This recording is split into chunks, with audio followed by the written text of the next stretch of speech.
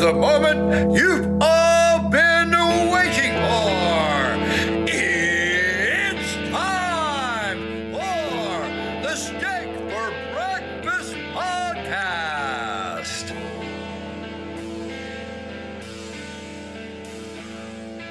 It's Tuesday, August 30th, 2022, and this is the People's Podcast. This is Steak for Breakfast. Smokey, this is not Nam. This is bowling. There are rules. Today, Junior? America! Steak. For breakfast! So stand by.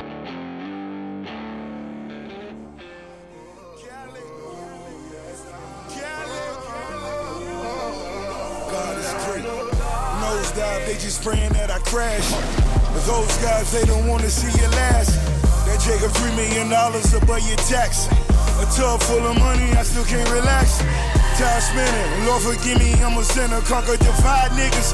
Wrong side of the petition, only divine winning.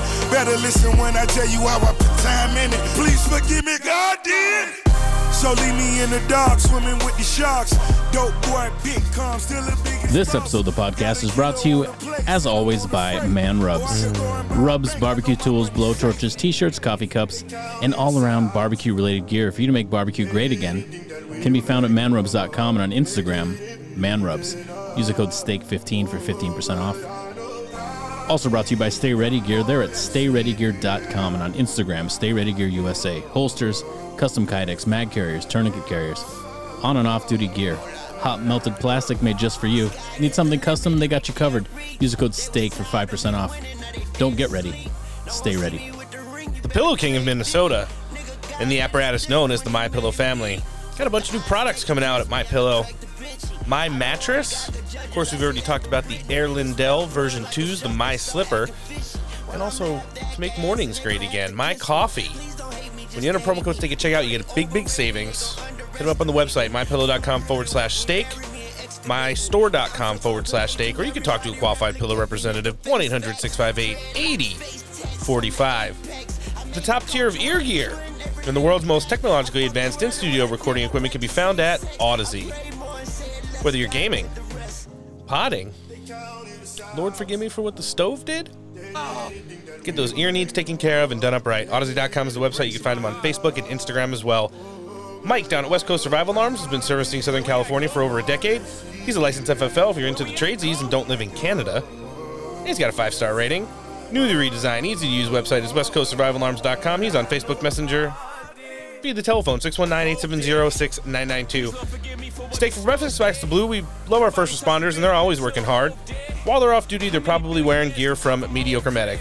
Sweatshirts, t-shirts, flip-flops, fanny packs, and more. Stickers and patches for while they're on the job, plus they got a pretty fire IG. MediocreMedic.com is the website. And last but certainly not least, the gold standard of tactical flair, home of the Zero Fucks Duck. Still don't know? Go ask Mark Joe Friday. Dumpbox.us. Find him on Instagram. Find him on Facebook. Friends, don't forget to follow the show on Instagram at Steak for Podcast Breakfast or on the website at steakforbreakfastpodcast.com. There you'll find a link tree that'll take you to all our social medias, the website, our newest Substack, Telegram channel, and more. On that note, to all our friends joining us today on the Patriot Podcast Network via the Roku app, from the Twitterverse, Instagram, Discord, and now via our verified accounts on Getter and True Social. Welcome. Tuesday edition, Steak for Breakfast Podcast, episode 165. I'm Roan. Noah's here. Yo. Antoinette's keying up. Guys, we've got a great show coming in for you. 2 America First interviews and 2 great guests for a conversation that a little bit more health related. Welcome. And before we get into any of that, let's get into the news. Administration, like Antifa, is very concerned about the existence of something called fascists. But like Antifa, the Biden administration has never defined the term fascist, or really any of the terms it throws around, including equity. So who are these fascists who are threatening our country? Well, of course, anyone who disagrees with Joe Biden is by definition a fascist. And last week, those of us who suspected that was the definition were not surprised to see him define it pretty precisely. In what turned out to be one of the most chilling statements ever made by an American president, he declared that Republicans are, quote, semi-fascists. Really? You don't like me? You're a fascist? The White House has since confirmed that Joe Biden meant what he said. So that is effectively a declaration of war against half the country. What do we do to fascists? Well, we fought a war to kill them. By the way, at the same moment that Biden is accusing Republicans of fascism, his DHS has published a cartoon on Facebook urging children to report their parents to federal authorities if their parents post something called COVID disinformation, because that's not Soviet or anything. What the hell is going on? Blake Masters is running for the United States Senate from Arizona to change this. New polling from the Trafalgar Group shows he's within 3 points of the incumbent in that state, Mark Kelly. Blake Masters joins us now. Blake, thanks so much for coming on. So the Biden administration is encouraging children to inform on their parents. How are they getting away with that? Well, we're not going to let them get away with it, Tucker. We're going to punish them in November. But leave it to the left, right? They push the craziest stuff, and then they call us the extremists. My opponent in Arizona, Mark Kelly, that's his shtick. He pretends to be moderate, and then he says, oh, Blake is extreme. Blake is dangerous. Yeah. You know what's extreme? You know what's dangerous? What's actually happening? What Mark Kelly and the rest of the Democrats are doing to our country. On Joe Biden's watch, the Dems have destroyed our economy. They've destroyed our border security. You know, crime is going through the roof. And Tucker, the schools, they're indoctrinating our kids. They're teaching boys to cut off their, my God, right? And now this latest thing, Biden's DHS. Johnson? They're trying to recruit children to rat out their parents for questioning some official COVID narrative. This is straight from Mao's Cultural Revolution. This is Chinese Communist Party stuff. And it's Joe Biden, it's his sidekick, Mark Kelly. These Democrats, they're the authoritarians. They're the ones behaving like fascists. Well, by definition, if you're trying to separate children from their parents, break apart the family so you can have more control over the country, I think that's the definition of authoritarianism. That's it. And Tucker, I'm so glad you said that. It all goes back to the Democrats trying to destroy the family. You know, whatever the issue is that the Dems are shrieking about today, maybe it's COVID, maybe it's climate change, maybe it's systemic racism. No, ultimately their goal is to separate, to drive a wedge between children and their parents. For the left, it's about creating this new red guard, right? Training this new generation of activists who are going to go and try to erase our history and destroy our country. But we're not going to let them get away with it. Like, our kids do not belong to Joe Biden. Thank goodness. No, they don't. Right? And our kids don't belong to the government. We need to protect families. We need to help families. Only Republicans are going to do that. And it's why we have to have a great November. It's why we need to take back the U.S. Senate. It's why I'm going to beat Mark Kelly. Some Republicans will do that, and I think you're one of them. So I appreciate you coming on tonight. Blake Masters. Good to hear Blake on Tucky last night. Yeah. And again, welcome to our listenership. And if you're joining us for the first time today, well, welcome again. This is Steak for Breakfast. So, yeah, piggybacking off of those comments we heard from, and believe me, we roll our eyes as hard as we can in air quote when we say rally Joe Biden held last week to dozens at a high school location somewhere in Maryland. He reiterated and doubled down on his commentary, calling, well, essentially all Republicans, it was this basket of deplorables moments, semi-fascists. And, yeah, when you just kind of look at it from the outside, looking in and try to see how everybody's reacting to this, it's well, the weaponization of people's children, and you're gonna get that where people from a different millennials, boomers, whatever, a different era, basically. You're gonna have adults that disagree with their children and children that disagree with their adults. That's just natural. But what we have here is these people are being radicalized, these children are being radicalized, and they're getting bonus points and street cred from all the just outlandish shit that they're doing, whether they're, cutting off the Johnson or just going crazy and like burning down buildings and rioting. So if they can score points with, the credibility department by turning in their own parents, like, fuck, man, that's just epic.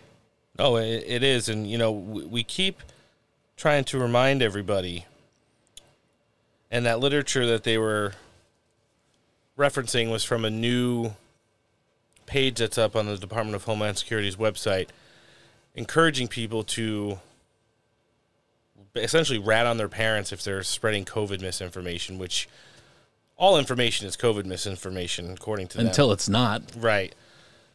So, and we did see a lot of the larger pundits out there trying to take a victory lap on, the official not funding of the Ministry of Truth from the Department of Homeland Security. Yeah, and the COVID misinformation is the way you look at COVID and the information and or misinformation all depends on how brainwashed you are. And unfortunately, a lot of our youth are being indoctrinated by the school systems, social media, TikTok, whatever you want to call it. I mean, you don't think TikTok and China are laughing their way to the bank when they watch our youth just being more useless than they already were. It's kind of bad. Sure is. I do want to remind everybody, and I'm citing an article right now from the New York Post, dated June 16th, 2022, and this was after the fallout from the appropriation hearings for Alejandro Mayorkas and the budgetary approval for the Department of Homeland Security next year. I remember back from June, the Biden administration announced on Thursday it created a new Internet Policy Task Force, this one led by Vice President Kamala Harris, with goals including developing programs and policies to protect political figures and journalists from disinformation, abuse, and harassment. So they essentially not fund the one for DHS, and they just create their own standalone one and give Kamala Harris the title of heading it. But we're still paying for it. Yes. I also saw yesterday Joe Biden was going to be hiring like a disinfo czar to combat online disinformation. He was one of the most notable Hunter Biden laptop deniers and was one of the 52 former intelligence officials to sign the letter to the president saying that the Hunter Biden laptop story was a Russian op. It's weird how this is the same circle of people that they keep drawing out of. It's strange. Just like last week when we talked about all of the FBI agents who originally worked on Russiagate are the same ones that went from the D.C. field office all the way down to Mar-a-Lago to raid the president's home. That's a conspiracy theory. So weird. I do want Until it's not. Circle back and let our listenership hear to part of that Friday edition of Steak for Breakfast where we played the Joe Biden going crazy audio to his dozens of followers at the high school gymnasium. Dozens. Let's catch up real quick. And we're not going to let anyone or anything tear America apart. Oh. I'll close with this. Huh? Squinting to see we're the at a serious teleprompter. moment in our nation's history. The MAGA Republicans don't just threaten our personal rights and economic security. They're a threat to our very democracy. Oh. They refuse to accept the will of the people. Oh. They embrace political violence. They don't believe in democracy. This is why in this moment, those of you who love this country, Democrats, independents, mainstream Republicans, we must be stronger, more determined, and more committed to saving America. Ooh, they must have typed that in bold. bold. The Republicans are destroying America. Oh, scissor me timbers. Got him. I think, what did he call him? No, what did he call Republicans? Oh, mainstream? I Just believe media? that's like a nice way of saying establishment. Yeah. So, yeah, I wanted to circle back to part of that. Like, when has mainstream ever been, like, a good thing? Like, well, I mean, where we're at right now, it's certainly farthest from anything good and wholesome that helps us out. So, but yeah, that we're all semi-fascist now, in addition to being DVEs and all the other names that they come up with us. Ultra MAGA and Dark MAGA and all that other crap. KGP wasn't going to be able to escape commentary like that from the podium at the White House press pool, and yesterday she was challenged on that exact rhetoric. Let's hear her response to the semi-fascist comments. When the president speaks about guns tomorrow in Wilkes-Barre, is there a new policy he's going to be laying out? What can you tell us about what he's going to say on that issue tomorrow? I have some preview for you on this. So tomorrow, President Biden will be traveling about his Safer America plan and the simple, basic notion that when it comes to public safety in this nation, the answer isn't to defund the police, it's to fund the police. He will highlight how his plan would invest 100 more cops for effective, accountable community policing that builds public trust and strengthens public safety. And as part of the American Rescue Plan, you've heard us say this, that the President Biden signed into law last year, we sent $350 billion to local governments to keep cops on the beat. And in contrast, every Republic in Congress voted against the funding for law enforcement, and Donald Trump cut $400 billion from his budget for state and local law enforcement. Also so false. The president's going to talk about how he brought the Democrats and Republicans together earlier this month to pass the most significant safety law in 30 years. He'll talk about how we have built on that momentum and how we must act on ban assault weapons. You'll hear that from him as well. So again, a majority of Americans support this when we talk about banning assault weapons. The NRA opposes it. And so we are going to hear from the president about the importance of making sure that we protect our communities. You know, the president has been really clear that congressional Republicans, that extreme MAGA agenda that you heard him talk about last week, is a threat to the rule of law. He will say that you can't propose defunding the FBI or defund the mob that stormed the Capitol and attacked and assaulted police officers on January 6th and be pro-police. And that's what you're going to hear. And we're back there. Yeah, that's bullshit. So, how is she claiming this shit? Well, it's very easy. I wrote it down at rule number 1, do your research. So, after Donald Trump and the Republicans lost the Senate in 2018, the omnibus bill that funded the government in 2019 had a lot of stuff written into it, and this is what they do. So the Dems were in control of the House, and the Senate was 50-50, and what they did was they tied programs, community-based programs, state-based funding into the omnibus bill, and it's like, we're going to have, and I'm just giving broad examples, these aren't exact specifics. If you don't fund transvestite storytime hour for elementary school kids, the exact tie to the funding goes to additional programs for law enforcement. In no way, shape, or form, and I don't even think that they physically do this, the federal government 0%edly defunded any kind of state, local, township, county-based police departments nationwide. They go off of that $400 million number as essentially pork that was pulled out of the last Trump budget, because they just led to absolutely bridges to nowheres and, you know, getting commentary from racist bridges and roads on why they are such. Oh, those racist bridges. You know, if there was going to be additional funding from the federal government that goes into, like, police recruitment and community outreach events and things like that, they were lost in the wash because they're tied directly to garbage that is not America first. And the solution to that is to win the House and Senate so you don't have that stuff in the bill. Yep. But they're using it as a talking point, even though it can't be any further from the truth. Donald Trump and the Trump White House never defunded the police, and I highly doubt that there's ever been a White House who supported law enforcement more than Donald Trump has. And you could see that whenever, you know, for instance, when we went to the Phoenix rally. Like, how disingenuous can you be? Like, oh, we're supporting law enforcement, you know, the thing. Like, fuck you, liar. Yeah, they're the first ones that want to federally investigate any local cop who gets into a skirmish with anybody. Yeah, sorry, you were saying the rally in Arizona. Yeah, well, I'm sorry, not Phoenix, the Prescott rally. When we went out there, Dan Scavino put up that amazing video of the police escort that Donald Trump got to the private airfield, and then him shaking hands and meeting all the like, politicians come and go. Listen, no one's going to line up like that for Joe Biden and pose for a photo op unless they're forced, and that's just the fact of the matter. We're getting paid double time, right? And they wouldn't all be smiling like that as well. But if you do want to talk about mainstream Republicans, I can't think of one any bigger, both literally and figuratively, than the RNC chairwoman, Ronna McDaniel Romney, and she had some commentary about these comments that Joe Biden made, as she'll probably try to attach it as her pearl-clutching moment for established Republicans as they're heading into the midterm elections. Let's hear it. Doubled on division, they use fear, they call Republicans names, and I think the American people are really sick of it right now, because right now people are hurting. They are worried about their livelihood, their money is not coming in at the level they need to keep up with expenses. We know inflation is an issue, we know that drugs are an issue, and so they're saying, why are you continuing to double down on division? Can we just talk about how we fix problems that everyday Americans are feeling right now in this country? And that's why we can't send any money to the RNC or the GOP. You donate directly to the candidates who are going to fix this stuff.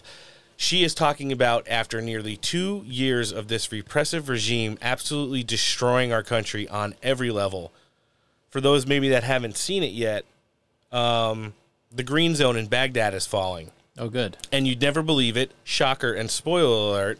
It's Muqtada al-Sadr, one of the people who spent quite a few years in jail with former ISIS leader after Donald Trump turned him into a shadow on the wall, al-Baghdadi. They were in the same prison and released under the guise of we're being mean again, like Guantanamo Bay. Oh, no. This guy was someone who collaborated with Zarqawi and Saddam Hussein's sons in Iraq during the reinvasion back in 2003, and was sent to prison and radically transformed a whole bunch of people there, and then they just released him onto the streets where he went and wants to do his radical extremist stuff again, and that's kind of what's going on there.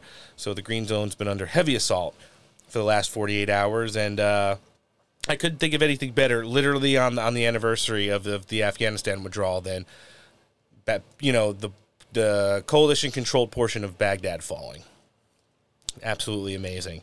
So, but that's the things that, those establishment Republicans want to keep doing. They're like, oh, yeah, why can't we just come There is no more coming together. No. There is winning in the House and Senate. There is stopping this regime from implementing these America Last policies worldwide.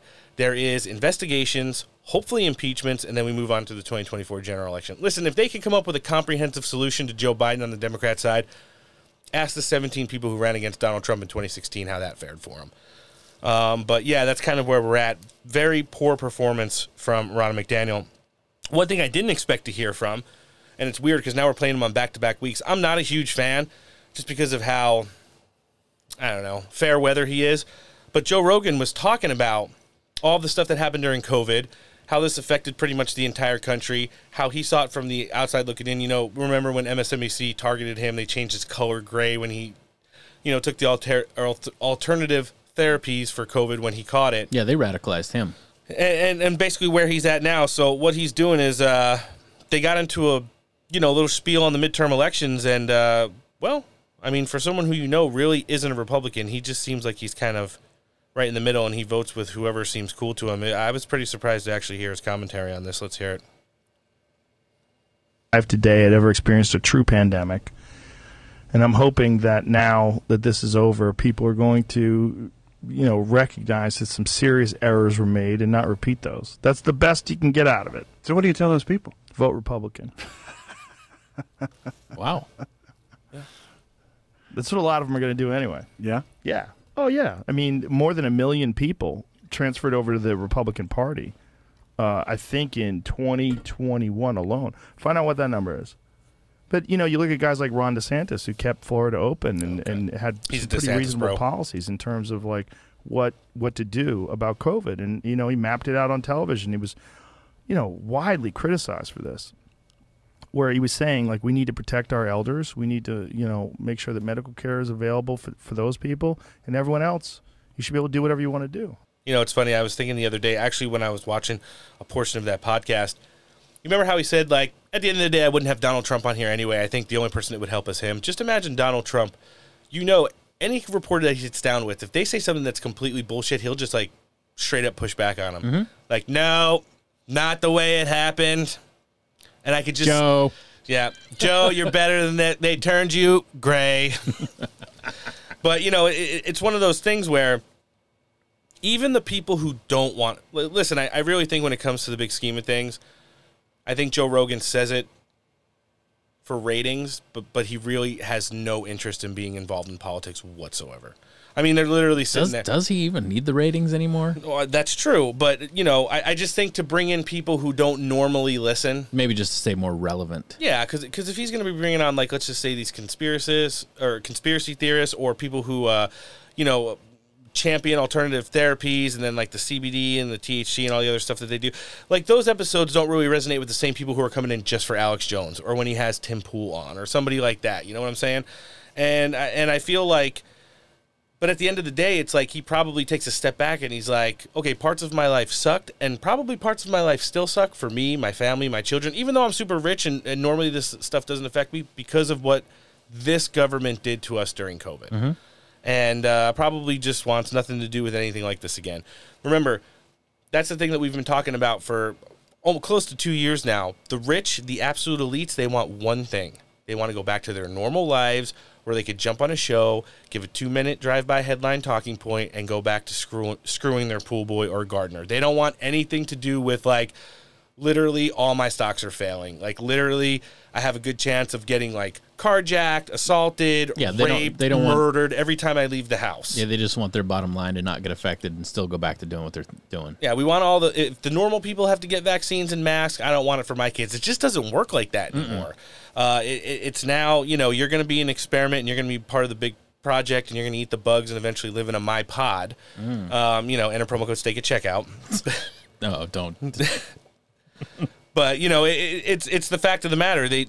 We've reached a point to where now the elites are feeling it. You've had like I said, Joe Rogan come out and commentate on it. You have Jeff Bezos come out and commentate on it, how this is like a shitty regime that we have in place right now. That's someone who's like Elon Musk come out and talk about it and say he voted Republicans and he'll probably vote Republicans in the 2024 presidential election. Whether or not it's just for attention, you don't normally see these elites coming to the table and being like, we all thought that this was going to be like the golden era for us, and it's actually worse than ever imaginable. Well, yeah, Bezos is, the the pandemic was probably the catalyst for him being even richer. Yeah.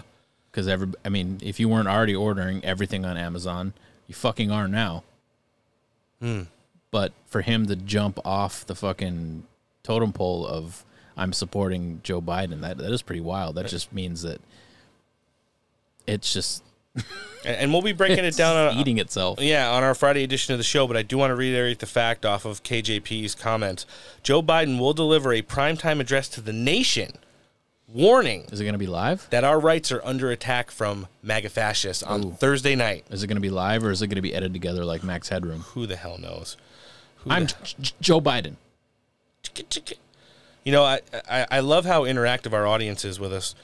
I saw last night, and we're just talking about this stuff and why we have to vote for change. Someone actually put their friggin' electric bill in our comments last night. Did they redact it at least? Yeah, they just sent in the portion of the bill where it's like the disclaimer about how much you're going to get screwed. Perfect. Yeah, so... Didn't I read mine from California? You did, and it's with the super ultra MAGA wattage hours now. Yeah.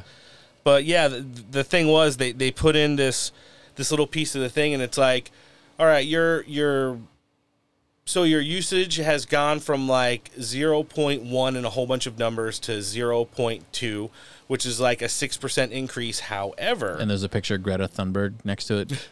How dare you? However, the output from the electric company has gone down a full 3%. So even though he was now it's more expensive. He was increasing his wattage hours by 0.1 to 0.2, and then the outage from the electric company was going up a full 3%. Guess how much his bill was going up? A lot. 58%. How crazy is that? And this is where we're getting really slammed right now, and that's the same kind of things that we're feeling it in the wallet at the grocery store.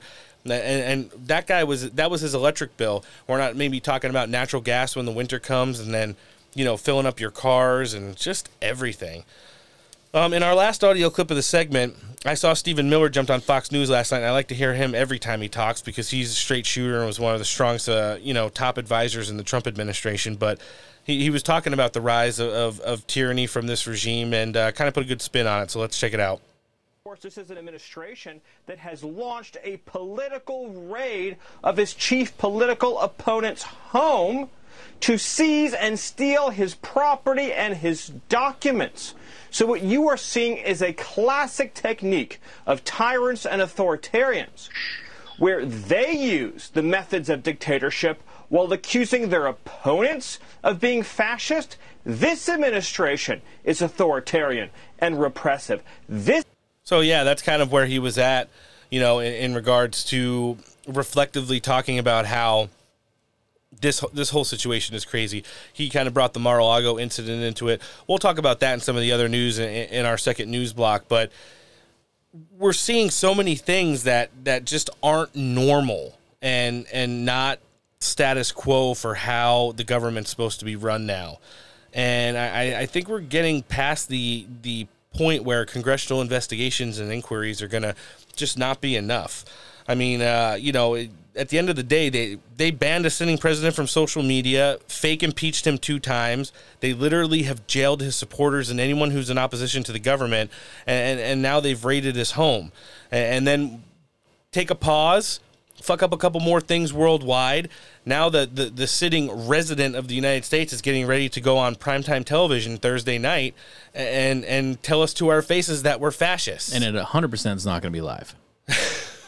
Probably not. But at the same time, like, everything that I just said there is literally true and literally factual. It's like we're living in some, superhero or a spy novel. And we've just reached the point to where, how do we pump the brakes? We pump the brakes at the ballot box.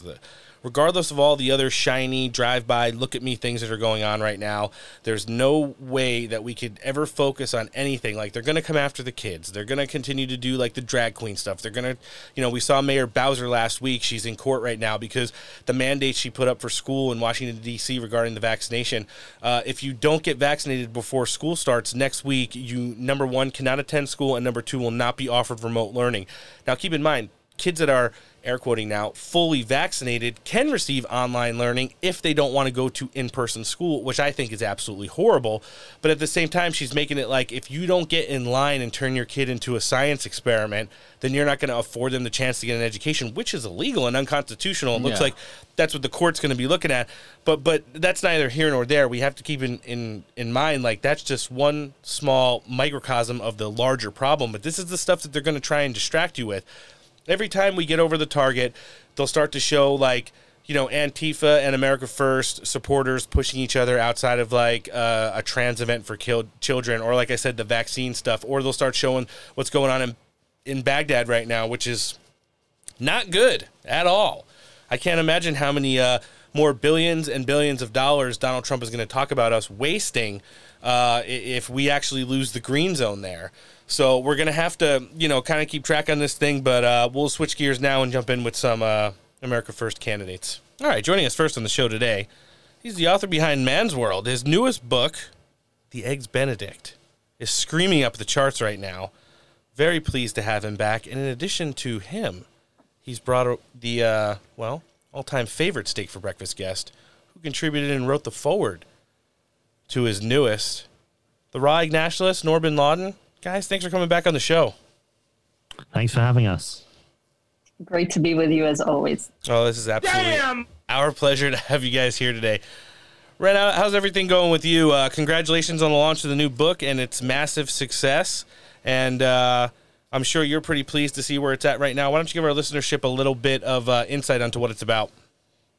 Thank you. Yeah, it's so this is my biggest book so far. This is my magnum opus. It is about the Great Reset broadly, but in particular, it's about the food aspect of the Great Reset. Now, if you say to people, "Oh, the Great Reset," then they're likely to say something like, "Oh, you will eat the bugs, you'll live in the pod," that kind of stuff. I mean, they get a basic idea of what's going on.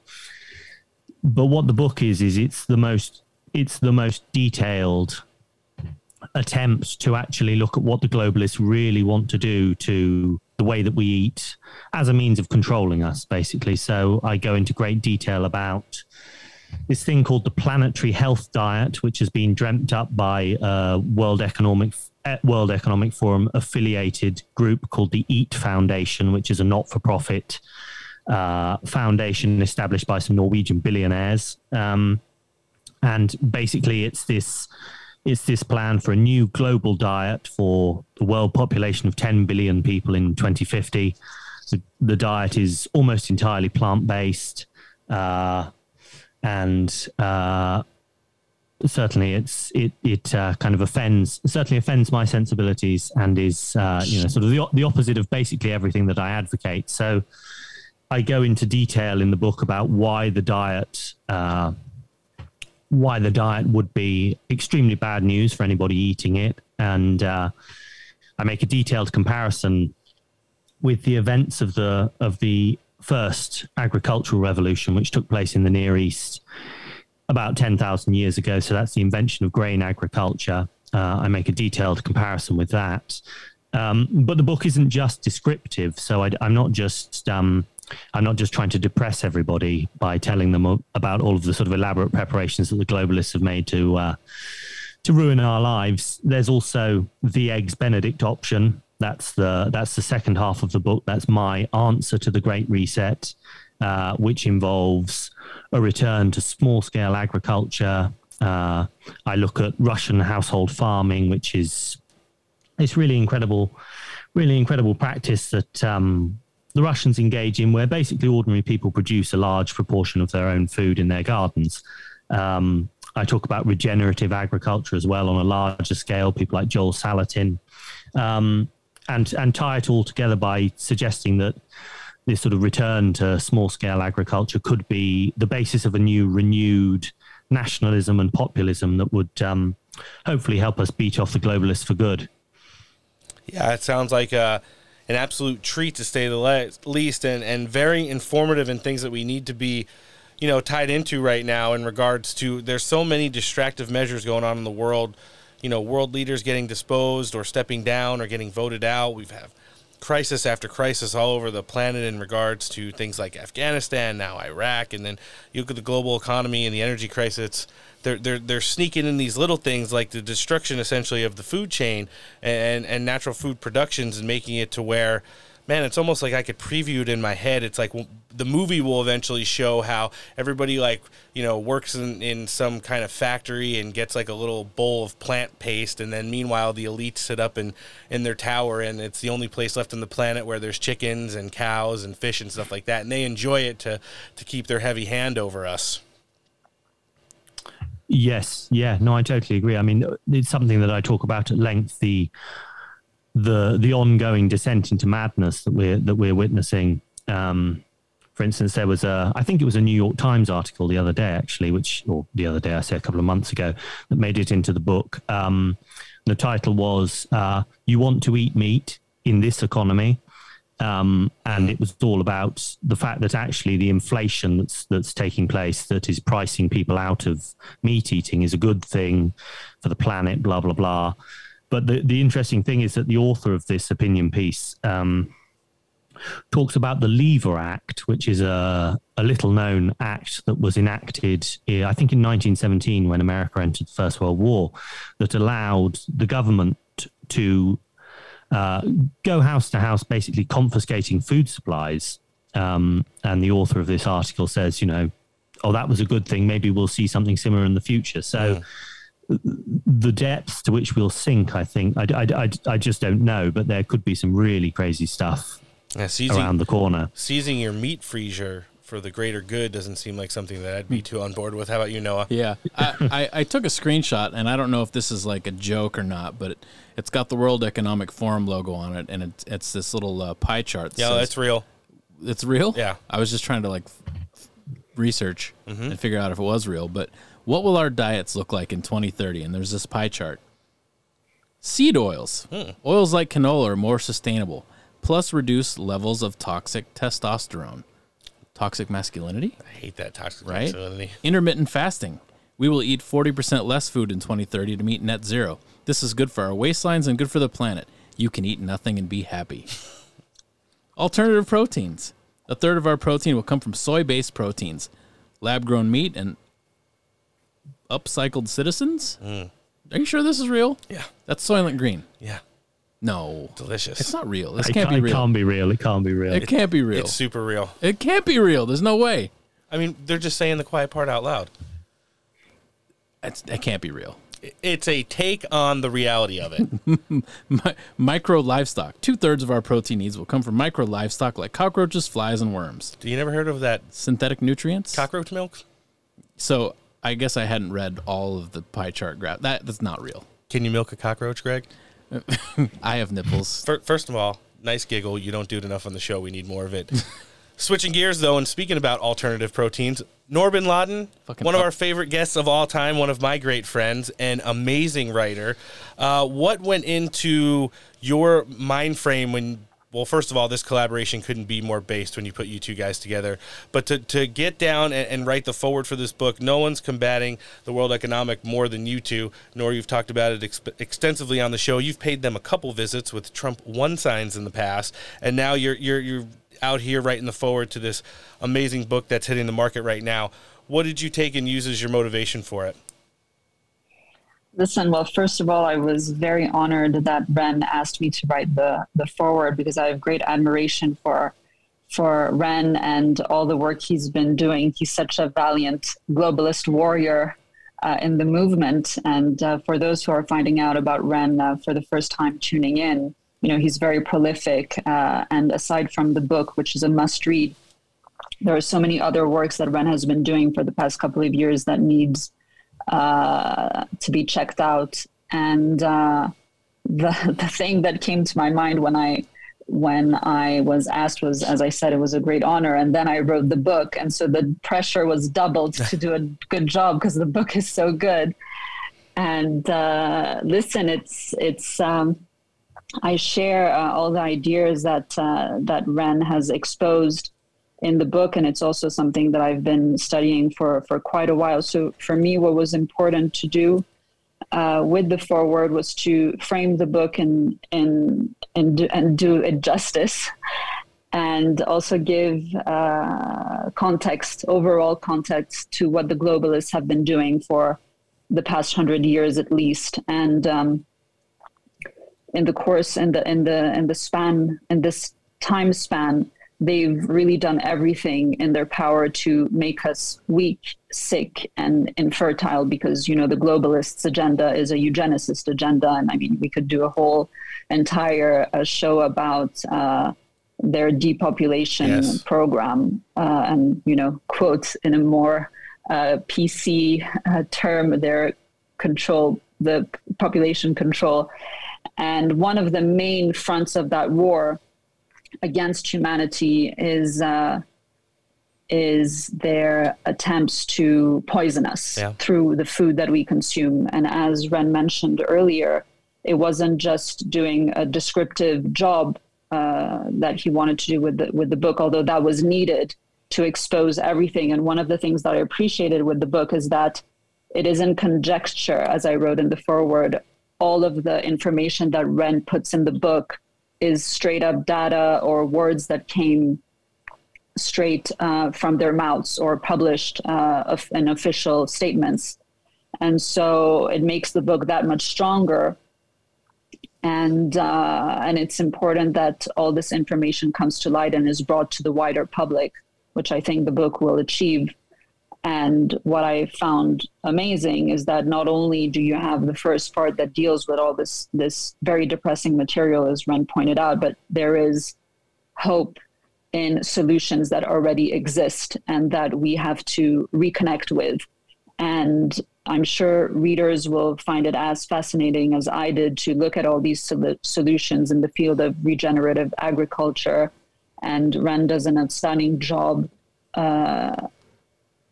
giving us this introduction for us to go and do further research on that topic, which is critical in terms of solutions to reverse and reject the Great Reset and all these plans that they have in store for us. Because, as Ren points out, it's not a question of when these changes have been made.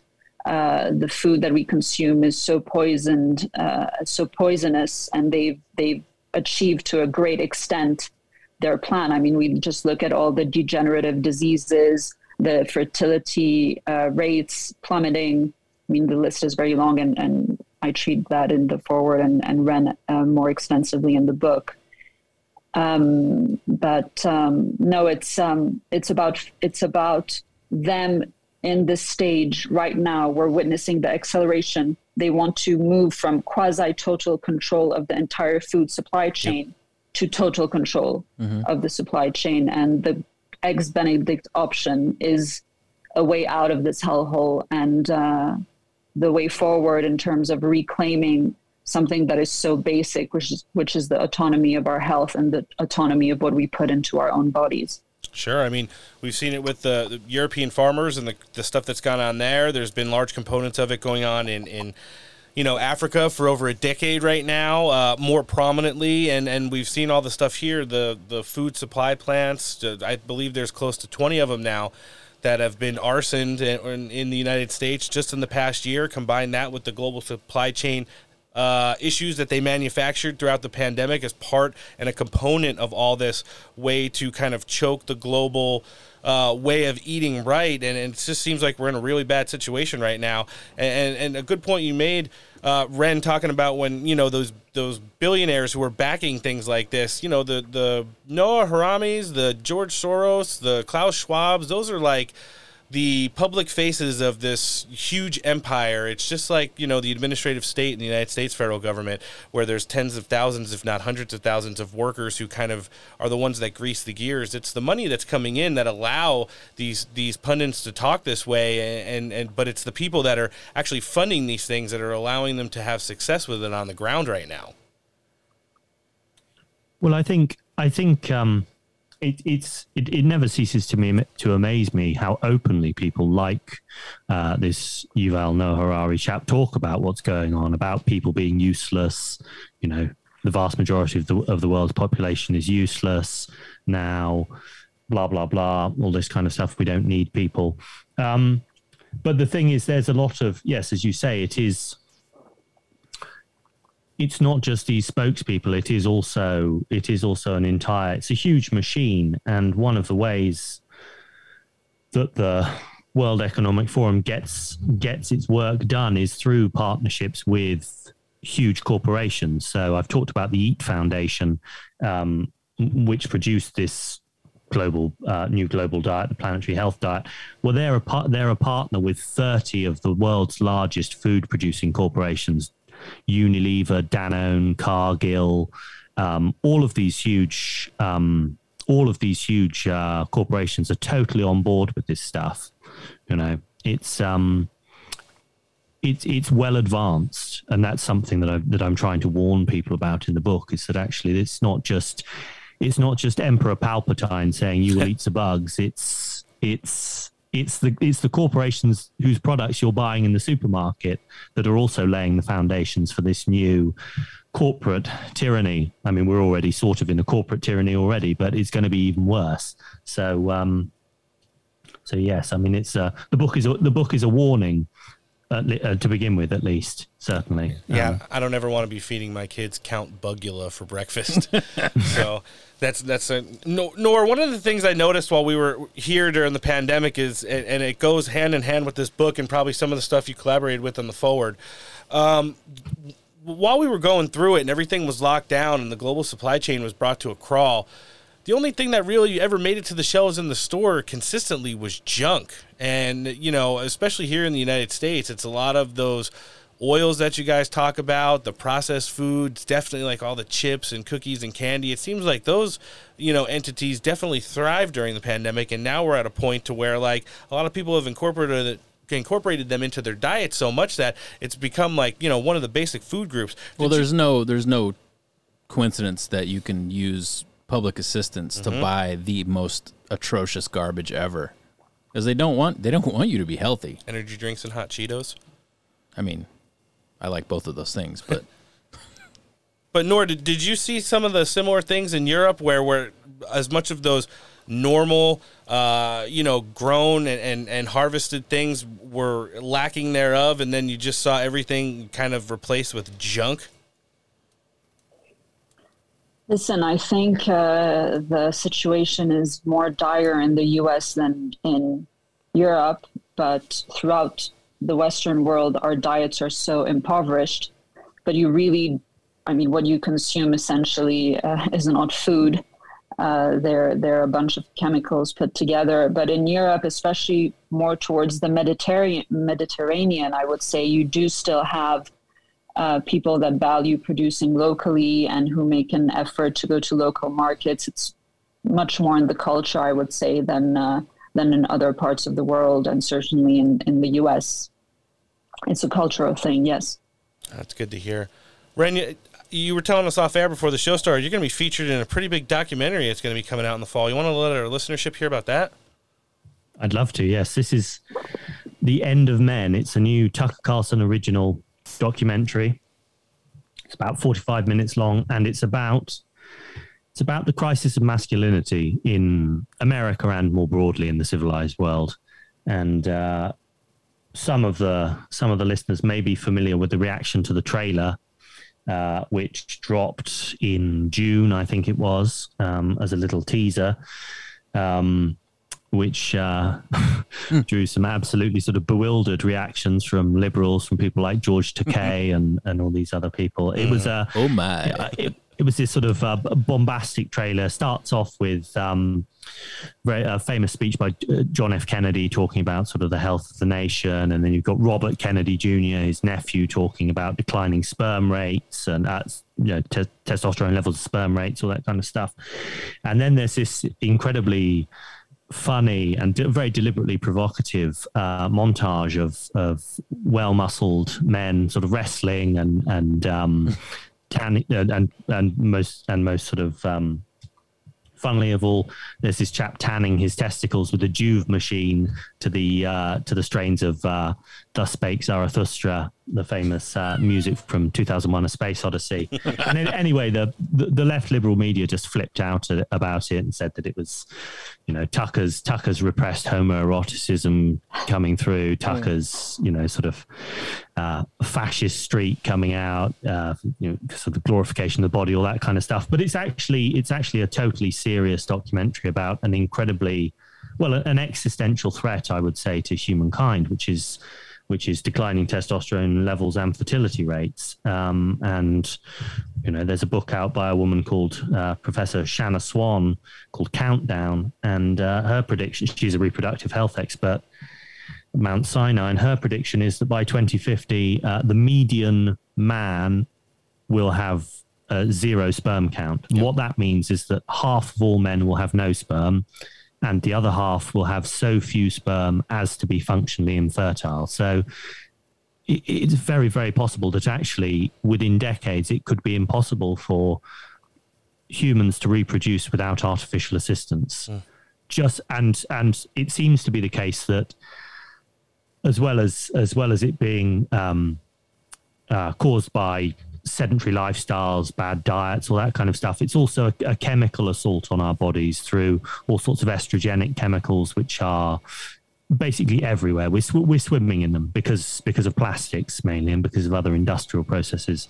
So it is actually a very, very serious subject. But Tucker got together a band of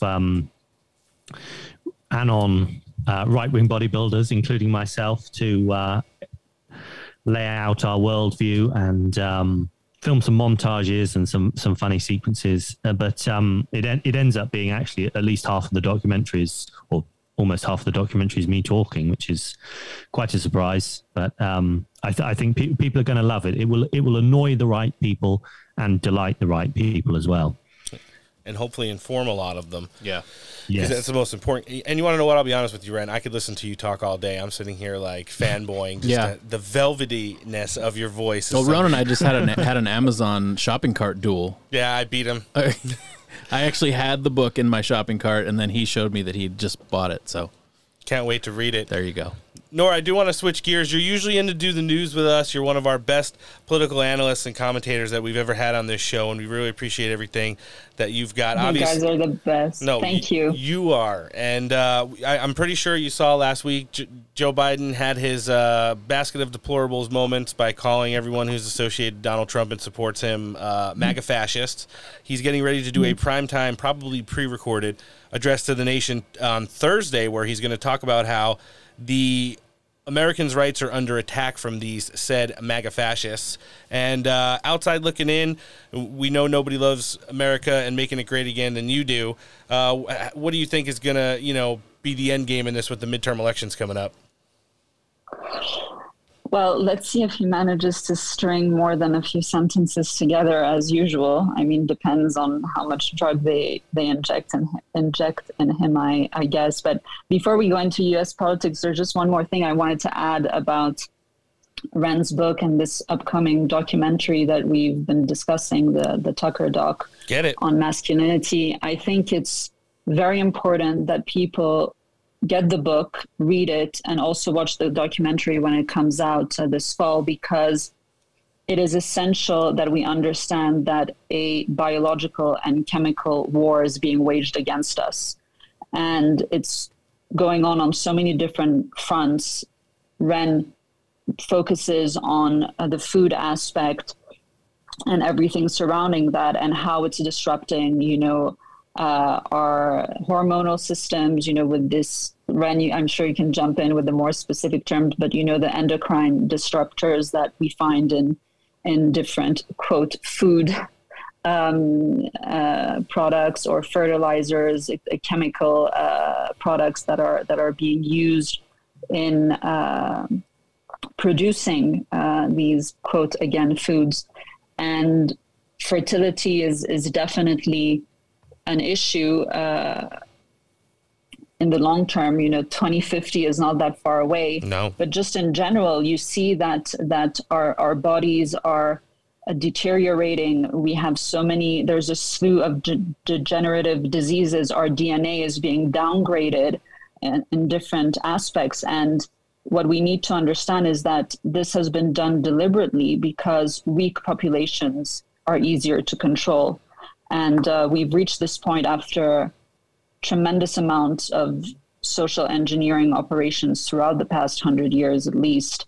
And we really need to look at the actual history of the 20th century to understand how we even got to this point in order to enact the necessary remedies. And the Eggs Benedict option is a great starting point, and people really need to read what Ren has to say about the solutions with regards to what we put into our own bodies, as I mentioned earlier. Yes, it is a war that is being waged on our bodies, on our health, on our autonomy, and I mean, I think more people are waking up every day, but equally, I do. The last 2 years have been a pretty bruising experience, I think, for anybody who cares about human liberty. To see what people will put up with. But yeah, I think getting the word out is that's the best thing that I can do. And so this is my contribution to trying to wake people up as much as possible. It's written in the most accessible way imaginable and or possible, and it's and I stick to the facts. I'm not engaging in wild speculation or anything like that. I leave that to other people. It's just what the globalists say they're going to do when they say they're going to do it. Yeah, we definitely are under attack, and now it's the focus has switched from a lot of societal aspects and more laser focused on our bodies. Nora, you still want to give a hot take on what you've been seeing from the outside looking in, American politics right now and currently where we're at heading into the midterms? No, absolutely. And I've been tweeting about this the past few days, but It's so obvious to me and to many others that they're clearly trying to foment or give the illusion that people on the right, people who support President Trump, are going to cause some sort of havoc. They're going to they're building this narrative and setting up the stage to justify further crackdowns on American citizens' rights, just like January 6th. And then more recently, after the raid at Mar-a-Lago, you had that guy in Cincinnati. And ahead of the midterms, we're going to see many more such events. And what you just mentioned about this address that Biden is going to give, I mean, they're just ramping up the division, ramping up the provocations and the smears of essentially half of the population, labeling them as domestic terrorists, which we know is completely false. And can you say injurious? Is that a word in English? Absolutely. Yeah. I mean, it's pure slander. Yeah. And the proof is that Trump supporters are just not violent people. And there's this stat that I remember I had read a long time ago. I mean, a couple of years ago, it was ahead of the 2020 election or right after. And it was part of this whole January 6th narrative saying that Trump supporters were violent, et cetera. And the Gateway Pundit had published this article stating that there had been at least 80 Trump rallies between September and the election, early November, that gathered over 1 million Trump supporters in total, and there hadn't been a single case of violence. So they're trying to portray conservatives and Trump supporters as something they're absolutely not, and they'll go to great lengths to give the illusion, even to the point of getting FBI assets, to give the impression that there is chaos, that, we know they glow, as we say, the feds, they glow in these types of operations, and now we're completely wise to it. But expect that these types of operations are going to intensify ahead of the midterms for sure. Yeah, they certainly and will. The kind of rhetoric. Yep. Yeah, it was a new, avenue that they took. We talked about it in our first news segment today. The milquetoast response from the RNC chairwoman Ronna McDaniel calling for the parties to come together while the Democrats and the progressives are pushing division. I think we're way past that, and I'm not talking about getting into any kind of physical altercation, but the time for bipartisan politics in this country is over. We've seen what happens when a president is in office who really has the country as the sole focus of what his success and legacy rides on, and then you switch that over with someone who's been, inserted in a regime to where none of the people are qualified to do their jobs. They're all essentially, virtue hires, and we're at a point right now to where there isn't one part of this country where anybody's winning right now, and it's so sad to say.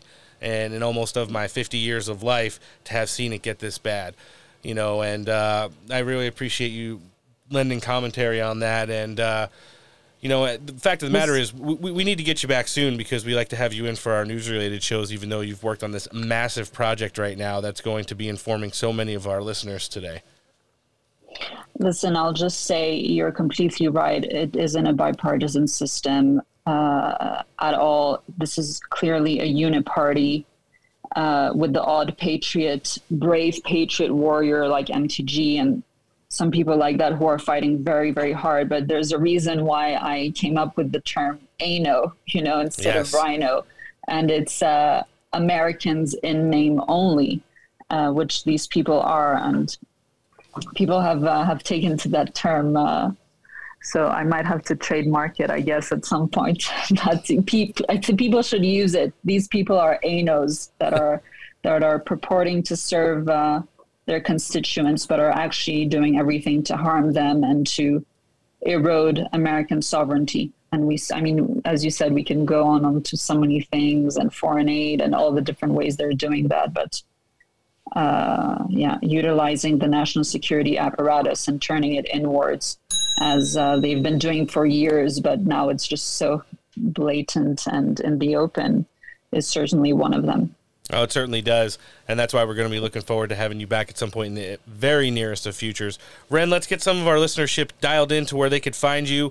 Number one, where we could find the book. Number two, your social medias, and we'd be looking to have you back at some time too. Maybe after the documentary is released, we can direct our listenership to follow it, and then we'll have you back for some color commentary. Fantastic. Thank you. Yeah, the documentary is due out in October now. So not too long, about a month or so.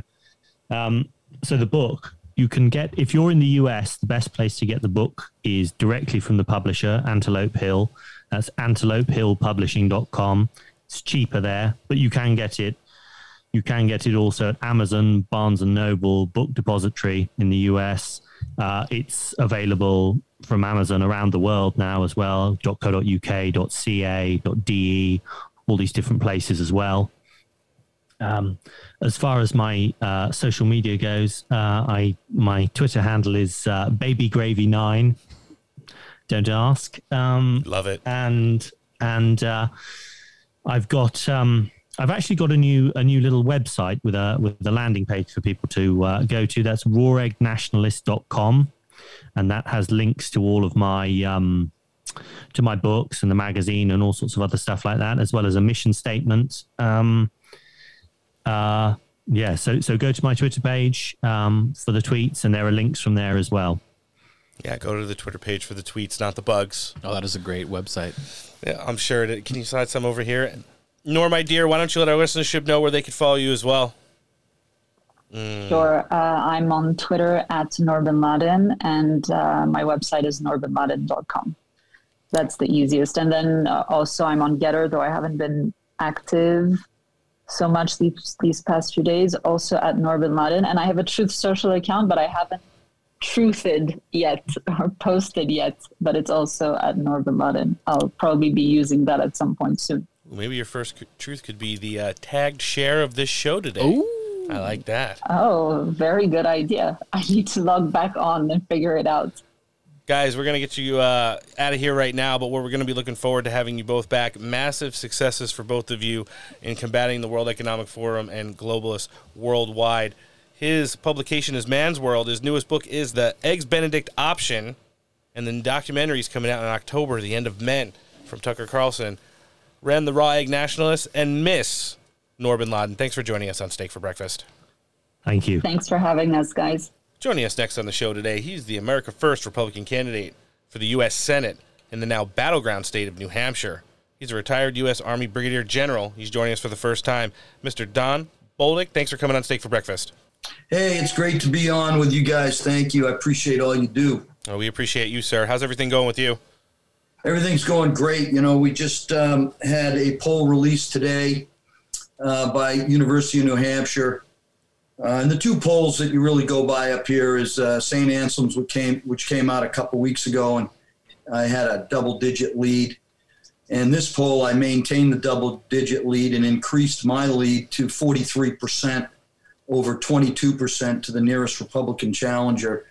It's got me about 3 points behind Maggie Hassan, Senator Hassan. So, you know, it's looking good going into the primary on the 13th of September. And, you know, I've really been campaigning against Maggie Hassan for the last 2 years on the campaign trail, visiting every city and town in this state, building up a bottom-up grassroots campaign, not focusing on money, focusing on message, focusing on the real problems that Granite Staters are going through with the economy and the inflation and the you know, the energy and the border situation, all these things that are complicating the lives of Granite Staters and Americans and making it worse. You know, we just were warned to get ready for some more pain. Obviously, that's not a solution. And Senator Hassan has just been going down in the polls. She spent over $20 million on ads. I have spent zero.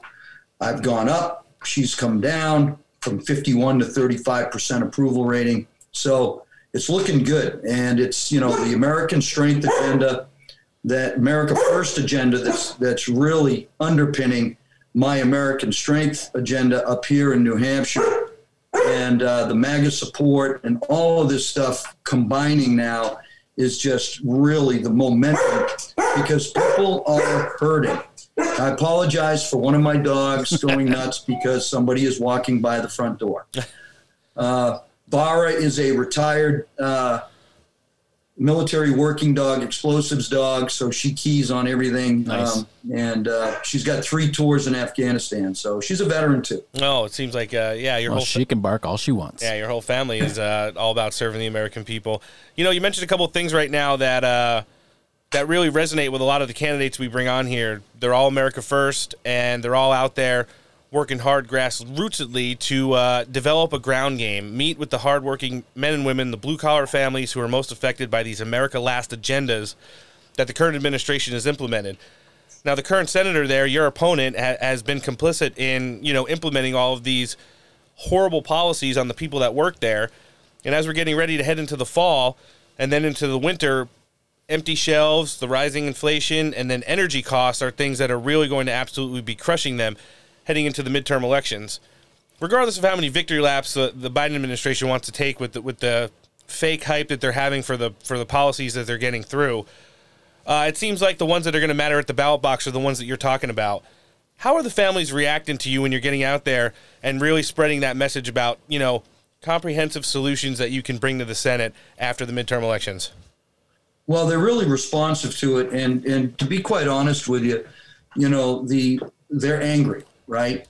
And they're confused as to why this is happening to them, because they've worked hard all their lives They've done nothing but keep their nose to the grindstone, try to raise their families, build strong communities. And now, given all the lockdowns and all the things that took away our rights and all the bad things that happened during COVID, we follow that up with an administration that just makes bad policies one after another. And of course, Biden-Hassan combination has just crippled Granite Staters. And I sit with moms, and I got to tell you, these moms are tough. They're dogged. They're looking for ways to help their families. They're cutting expenses everywhere they can to put 3 meals on the table. And I sit there, I hold their hands, I sit with them, and they're angry, and they want a change. And I often get categorized as an angry candidate, and I'm angry too. I mean, my family, my sons lost their business, lost their jobs. They all had to move in. We had our grandchildren in here. We had, 11 people living in our house, and the mandate in New Hampshire was you couldn't have more than 10 during COVID living in your house. But hey, I'm sorry, I have 11 family members, so we got to do what we got to do to help our families. And the government telling us what to do, how to do it, when to do it is something that they don't like. And the point that I make to them that really resonates is you have people now that were elected officials at the local, state, and federal level.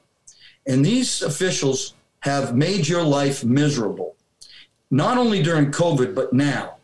And now they're standing in front of you and they're saying, hey, not even acknowledging what they did, not even taking any accountability and responsibility and telling the truth and being transparent, but, with some sort of expectation that, hey, it's election season, why don't you vote for me again? And some of them want to be voted into positions of higher responsibility. And this is absolutely crazy. And people of New Hampshire don't like it. They see career politicians as the bane of their existence with this little triangle of power they've created in Washington, D.C. with special interest lobbyists, corporations, a media, that deceives and doesn't tell the truth. And then finally, wealthy political elites that finance their reelection. And people are tired of that. They're looking for a political outsider, someone that's demonstrated public service their whole life and is going to go down there and work for the people of New Hampshire and not for the establishment or any one individual down there. So there's pain, there's anger, and they want change. And I think one of the biggest things that probably resonates with them is when you go out there and talk about the solutions and fighting back against this current agenda. I mean, you talked about stuff stemming all the way back from COVID and how it negatively affected the communities, your family directly. You're not like one of those politicians who are coming and saying like, oh, it's the Republicans, oh, it's the Democrats, oh, it's the president. You're like, hey, listen, I hear what you're saying. Let me tell you my story. Let me tell you how my kids lost their business. Let me tell you how I had almost a dozen people living in my house during COVID, and I know exactly what you're going through. I know about the hurt and pain, and the person on the other side of the aisle right now, the incumbent, she's just not offering any solutions. She's making it worse. No, you're right. And she's calling me an extremist and a criminal and calling me names. This is interesting. I'll go to a veteran event that she's at, and I'm a hero at that event. But on the campaign trail, I'm an extremist and a criminal for serving my country, for loving my country, for wanting to, reinstill the values and principles and God-given rights in our Declaration of Independence and fight for and stick up for self-governance and the government of the people, by the people, and for the people, and not this behemoth, unlimited government that they've established over the last 40, 50 years, which she's been part of as a state senator, governor, and now 5.5 years as our senator. And life has only gotten worse for Granite Staters. And, all I call her is a bad senator who doesn't deserve to be reelected. And I have proof of that, and Granite Staters can see it. Speaking about seeing it, will they be able to hear it in the form of a debate? We know you guys have, I think, the latest primary in the country, but moving forward from that, and then once you guys get into the brief general election time you guys have to kind of turn it around and get it together before November, will you guys see each other on the debate stage, forum, or anything like that?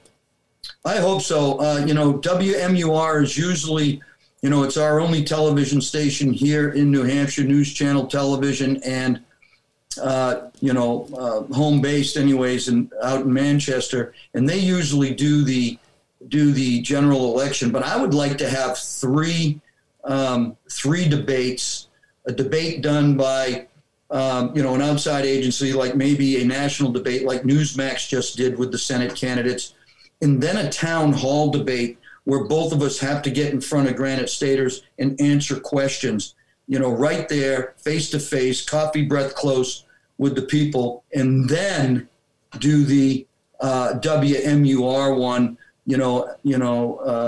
just before the election.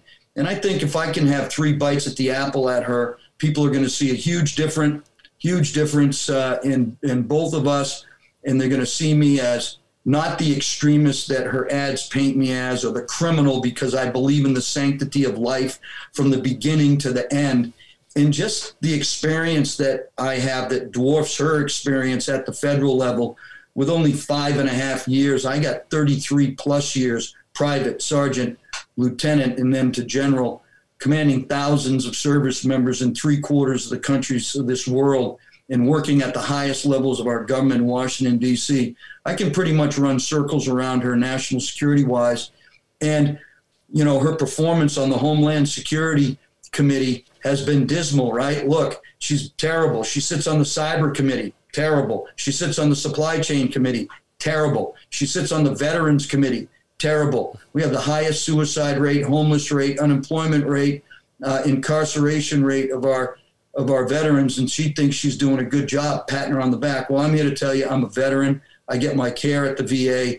I live and breathe, with veterans. You have no clue. And the fact that you're patting yourself on the back and putting together, a 7-person veteran coalition, which she rolled out yesterday, doesn't even cut it. It's show, it's political theater, and we're tired of it.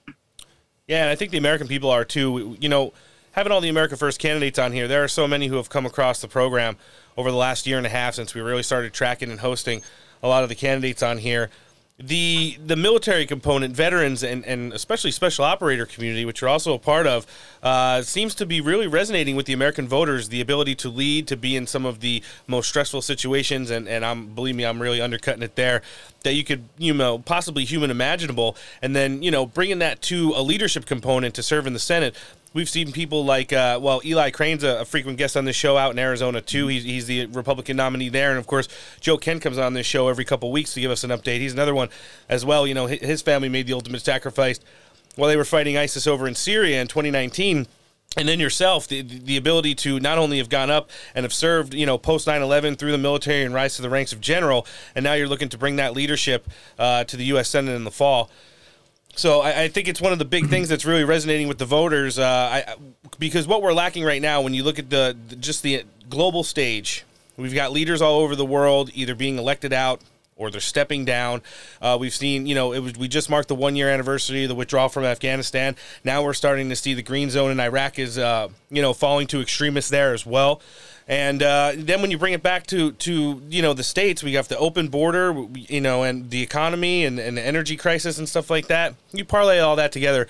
I think Americans just want to go home at the end of the day and be like, I might not, love who's in office, but I know that I'm safe, that, we have decent leadership up there right now. And I think that's what what's really made New Hampshire come into play. Like you said, she was up around 50% when you entered this race. And now you guys are essentially, I'm looking at the polls, you guys are in the margin of error, and we still have a month and a half until the election. That's correct. And, you made a good point there. Over the last 40, 50 years, God has been removed from the public square to the detriment of all of our institutions. And, my tenets are God, family, community, country. It's something that was instilled in me my whole life. My parents, my grandparents, working on our family farm, dairy farm, produce farm, meat farm. We did it all, maple syrup. And to watch that all go away because of government regulation and all this other stuff that destroyed family farms across our country. It's terrible. New Hampshire doesn't even come close to achieving its agricultural potential, and we should. And we could be feeding plenty of people, and we could be offsetting the terrible prices through farm stands at much reduced prices if we would just capitalize on the ability to, produce agricultural. But every single one of our institutions, education, justice, political, economic, financial, military, are all being decimated by these ideas and these concepts that are contrary to our purpose document, which is the Declaration of Independence. And so, what you see is you see a fundamental breakdown in our communities. You see a fundamental breakdown in our families. And when that happens, we're in big trouble. And I want to go, but my vision is to bring God back into the public square, to strengthen the family, to strengthen our communities, to build a better country, to get the government out of the way, to reduce the size of the government, and to do much better at letting people live their lives unfettered by a government and corporations and everybody else that gets in their way. It's just absolutely unnecessary. It's not the American way. And the only way we're going to be able to change that is put people down there to do it. And in 1973, 73% of Congress was veterans. Now, I'm not saying you have to be a veteran to serve in Congress, but what I am saying is commensurate with 40, 50 years ago, removing God from the public square, undermining our education institution, undermining our family institution. Everything has dropped. Quality of education, quality of family, quality of, 18% of Americans approve of Congress. Quite frankly, I'm surprised it's that high.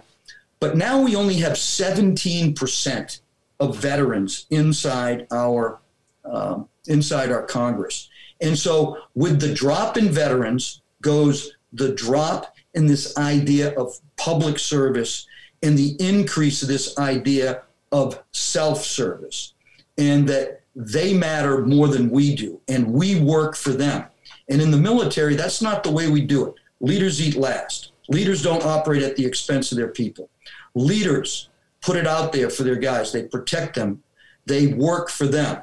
And this is not how they see themselves, and it's hurting America, and we can see it right now out in our communities because people are hurting. Yeah, they certainly are. And, it's that nowhere else you can get it leadership component that you guys are all bringing to, your primary seasons right now heading into the general election that I think really separates you guys from a lot of the people who are running on the other side of the aisle. General, we want to be able to direct our listenership, out-of-state people who are going to contribute to your campaign after hearing you lay out some of your platform on the show today, and then all those in-state people that are living in New Hampshire that haven't had the opportunity to jump on board with your campaign yet, get them out knocking doors and working these events with you heading into, the primary and then the general election season. So if you want to give us your social medias and your campaign website, we'll live link them in the show description today. Sure. So you go to my website, www.donbaldick.com. And you can do whatever it is you want to do there. If you're in New Hampshire, you can sign up to volunteer. You can donate. I realize this is a tough economic time, but anything helps. I'm going against a big machine, but I'm focused bottom up, grassroots.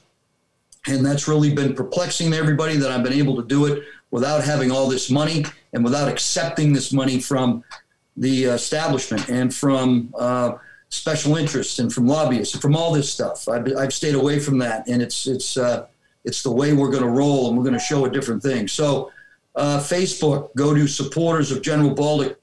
You can go Supporters General Baldick. You can get there. Please sign up for the page. We'd love to have you on that page, and at Don Baldick on Twitter.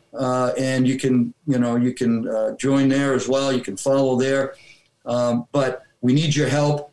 We are in it together. It's we the people. It's the only pronoun we should be focusing on other than when you say the Pledge of Allegiance, and that starts off with I. But we have to come together. We need to make the change. And if we do it together, we can lead this country in a better direction and get it back on track, consistent with our founding documents. Absolutely, sir. We're going to look to have you back after the primary season in the small window you have before the general election. But we wish you the best of luck and health continued on the campaign trail. And like I said, we'll be looking to have you back at some point real soon. You too, my friend, both of you. Thank you so much for what you do. Thanks for delivering the message about America First and MAGA and getting this going. I really appreciate it. And thank you for having me on, and my best to your listeners. Yeah, we appreciate you, sir. This is the America First Republican candidate for the U.S. Senate, now battleground state of New Hampshire. Don Bolduc, thanks for coming on Steak for Breakfast. My pleasure. Thank you for having me. All right, joining us next on the show today, he's a congressional candidate running in Arizona 4, America First, returning back to the show after his big primary win. Mr. Kelly Cooper, thanks for joining us back on the show. Absolutely. Thanks for having me. Sir, it's our pleasure. How's everything going with you? I mean, first of all, congratulations in hand. You guys had a pretty hard-fought primary out there in Arizona 4. I've been reading it a little bit up online. It seems like it's in the top quarter of most flippable districts in the country right now, and looks like it's become a battleground House seat in a battleground state. You want to let our listenership know about your primary success? Yeah, absolutely. So we had first we had a 5-way primary. Some very talented people in that primary. I am blessed to have come out on top of that race, but we get to move on and move forward in a general election against what can best be described as a big city mayor with big city liberal policies, trying to represent,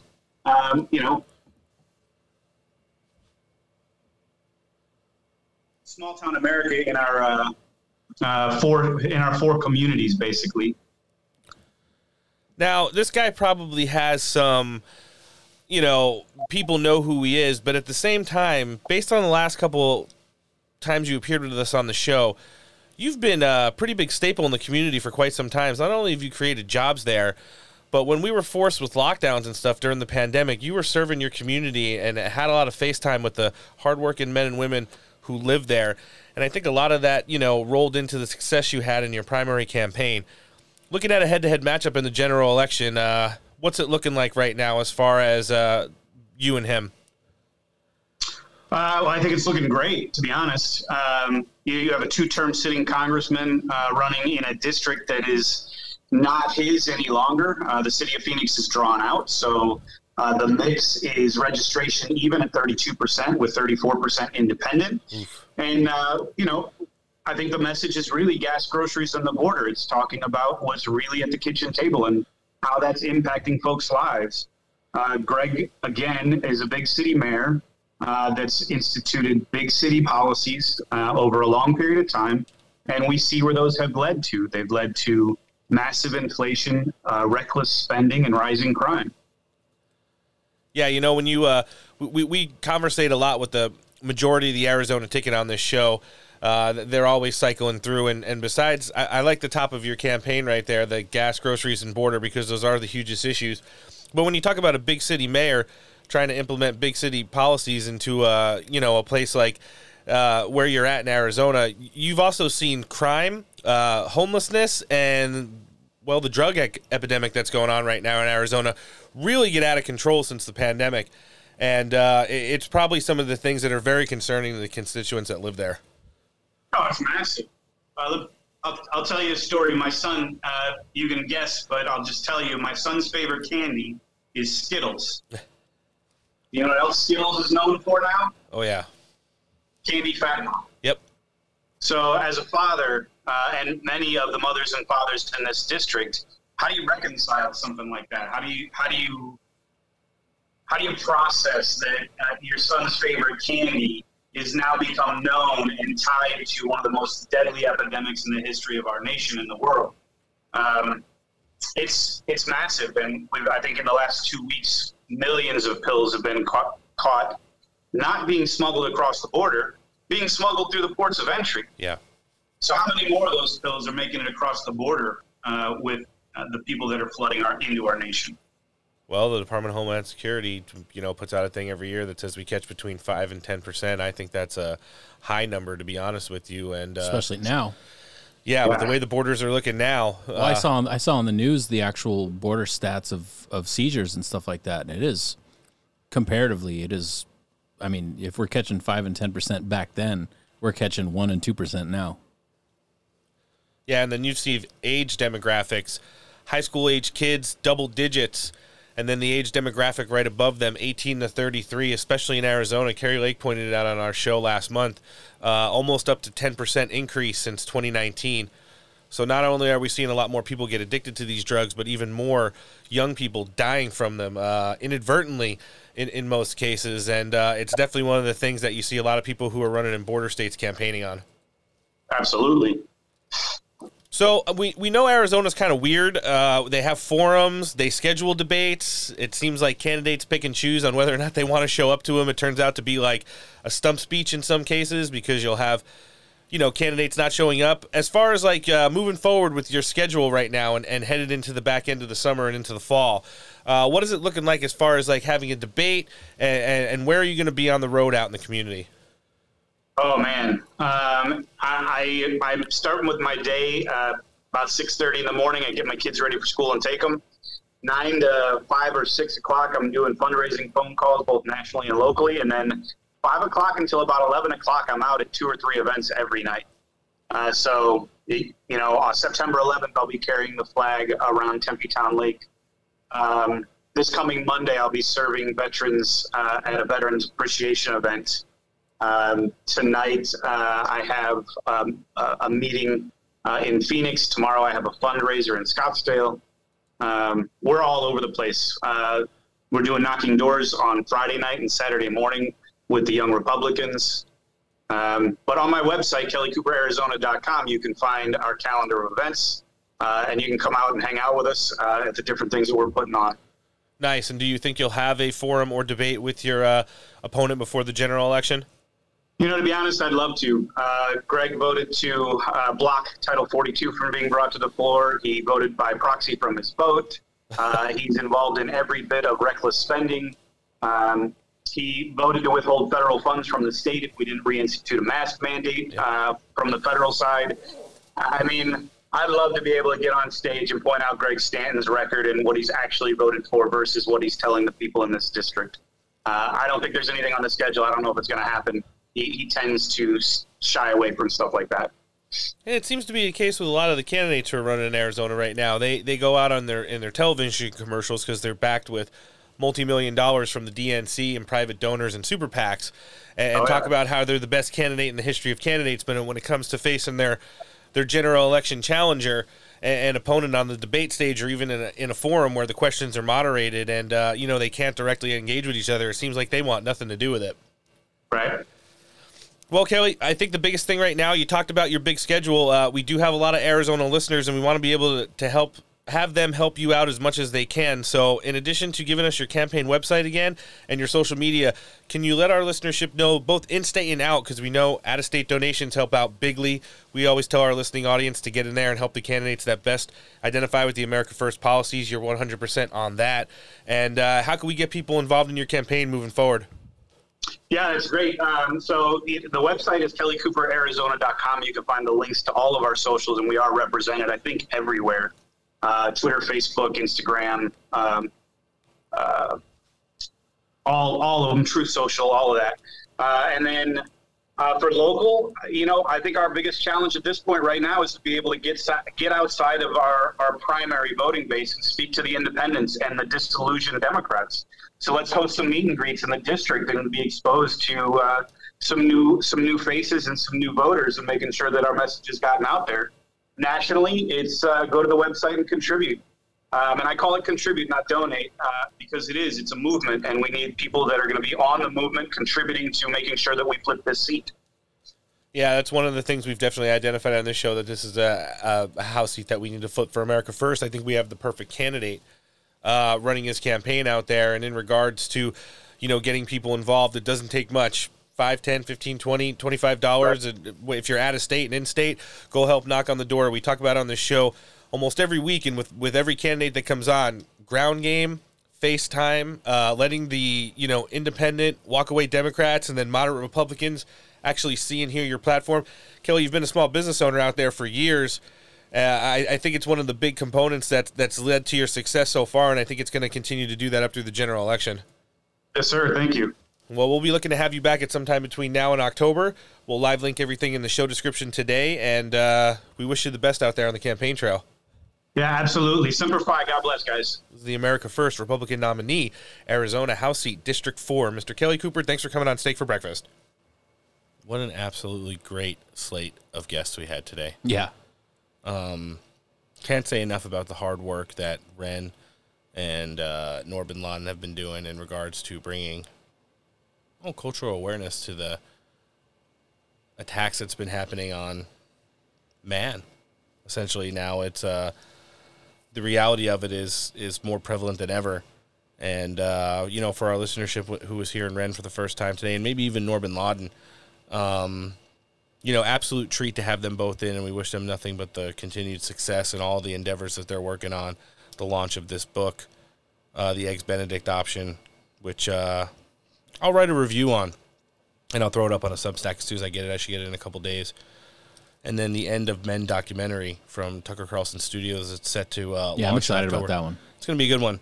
And for all our listenership who've only joined us just recently, that was kind of a book-driven piece and commentary by Noor bin Laden, but she usually comes in and does the news in the same way that like a Christina Bobb or Geisha Montez does, and joins us for our news sections of the show. Absolute fire. Go to our Instagram, find her in the show descriptions, listen to one of the old episodes, and you'll really be looking forward to when she comes back. And then the America First candidates. I mean, it looks like New Hampshire being a battleground state and the opportunity to flip that Senate seat there is incredible. It was great to host the general for the first time as he's getting ready to head into his primary. And then, of course, Kelly Cooper, who's a big America First candidate who really lifted up his entire district throughout the course of the pandemic with his small business, the food services that he provided, the jobs he provided, staying open and taking care of the neighborhoods there in the district he's running in Arizona 4. You can't match it. And as we said, it's being reported as a top 5 flippable seat in the U.S. House of Representatives, and Kelly Cooper has to win that seat. Looking like he might be getting the Trump endorsement soon. Top 5, top 1? Top 5, top 1s. So let's make it that Arizona 4. Jumping back into the news right now, what we've tabbed as, via our latest Substack, Affidavit Gate. Cash actually dropped it on Big Head Charlie Kirk shows yesterday. Nice. So thanks for that, Cash. This thing is kind of rolling along.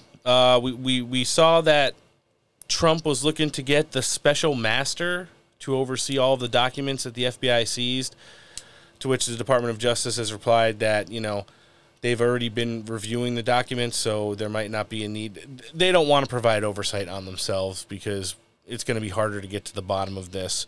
Know this, we are in the newest chapter of the ongoing Russiagate scandal, and unmasking people like absolute hero Kash Patel was this regime's latest attempt to delegitimize the movement that we're currently in. Former guest of the show and someone who will be joining us again in September, former Attorney General for the United States, Matt Whitaker, was on Newsmax yesterday and was providing some commentary on this. And before I get into that, I just got so here's the thing. I was texting Cash live during Charlie Kirk show yesterday, where I texted him on the commercial and I said, hey, listen, we just dropped the Substack. It's called Affidavit Gate. You should drop one on his show, to where it was pretty funny. We were going back and forth in the morning.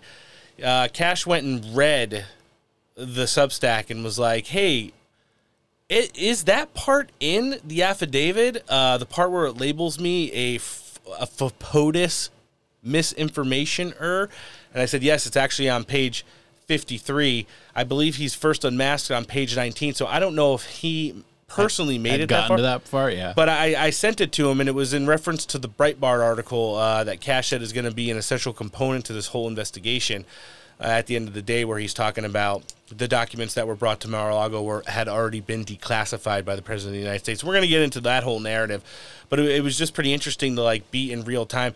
I thought at first Cash was thinking I didn't not spin it, but frame it the right way, to where he just thought that title might have been a little taboo or inflammatory. But then I said, if you just read the next paragraph, it talks about how this was a desperate attempt by the DOJ to kind of delegitimize all the work that you've been doing for the president. And he actually understood it and thought it was pretty cool. So remember, his commentary on this whole thing was blow the whole thing up. Mm-hmm. So that's kind of where we're at. But circling back to our first audio piece here, the former Attorney General to the United States in the Trump administration, Matt Whitaker, is giving some commentary on the Department of Justice and how their angle right here is like literally no matter what, we've got to get Donald Trump. Let's hear it.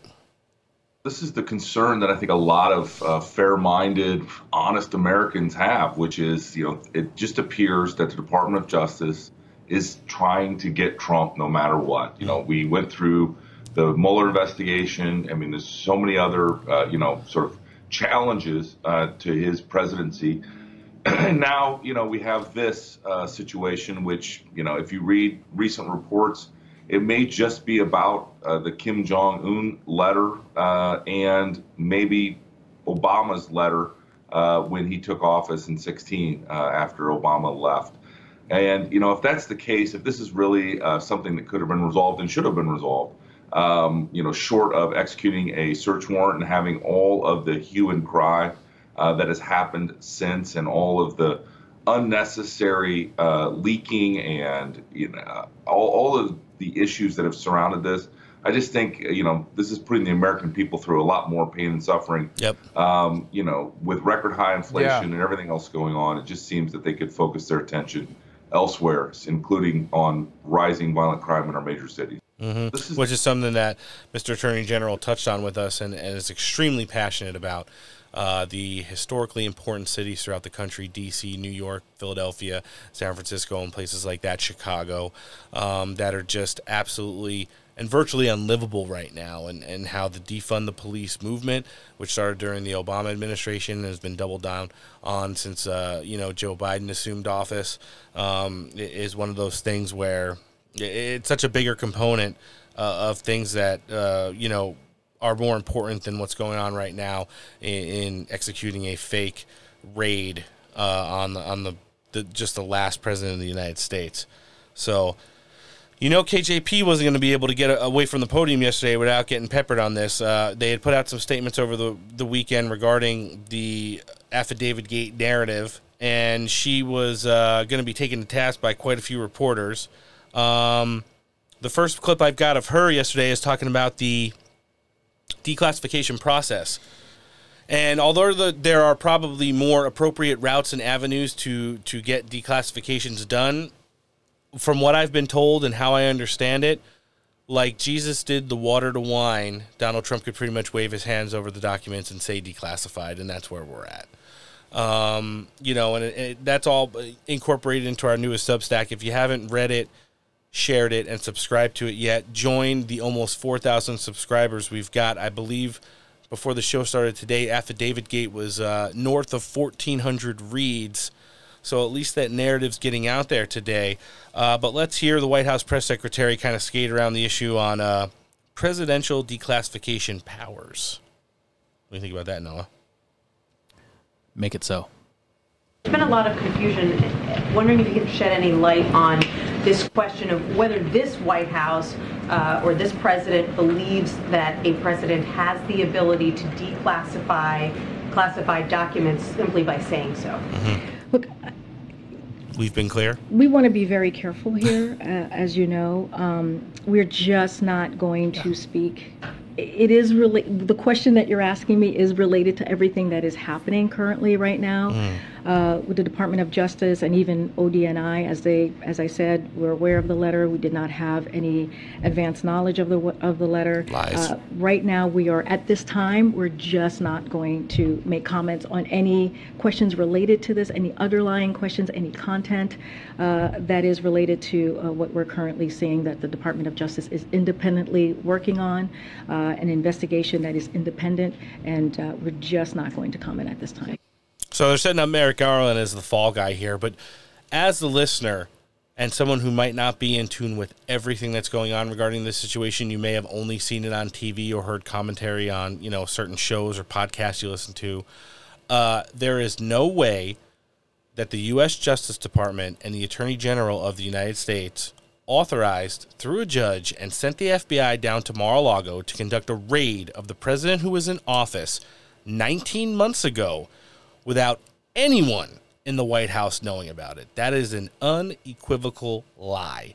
Whether it was White House legal counsel, whether it was top assistant Ron Klain, whether it was pseudo-president of the United States Susan Rice, somebody in the Biden White House had to be made aware of this. It is so unprecedented. It has literally never happened before. If they were going to do this on a Monday morning at 9 a.m. to start the work week with those poll numbers and all the America Last shit that they've got going on and are fighting back against right now, and you think the Justice Department and Merrick Garland are going to unilaterally conduct this raid on Mar-a-Lago and the White House knew 0% about it, you need your head examined. Facts. They would talk about things related to the raid specifically, and things tied to the National Archives, which is, I guess, where a lot of some of the component that they're trying to push. You know, I really hope they don't go for Merrick Garland having to step down and have the administrator for the National Archives be the fall guy or gal for this. But let's hear her kind of skirt around this issue as well. I wanted to drill down on the degree to which there was White House involvement in the Trump documents story earlier this year. And last week we learned that the acting archivist of the United States approached the White House counsel and a determination was reached here to allow the acting archivist to make a determination with respect to executive privilege. What more can you tell us about that and why the determination was reached to defer that to the archivist? So the letter from the National Archivist and the search are completely different. As we've been very clear about that. They're not the same. And so just want to restate that. The recently published letter from the archives is not about the search, and in fact underlines how closely the president has honored his pledge to restore the independence of the Department of Justice concerning investigations. If you read the letter, you'll see that, the way we were able to defer. It shows that DOJ made a request for access to an older set of documents independently, and the White House affirmed it, which is standard, nothing unusual there. And when former President Trump attempted to assert executive privilege to block the FBI from assessing the document, President Biden deferred to the National Archives and the DOJ Office of Legal Counsel on the issue. So again, we deferred that decision. So the decisions here have been made by the National Archives and the Department of Justice Department. Just to clarify, you're saying that President Biden himself was personally approached and he made the decision himself?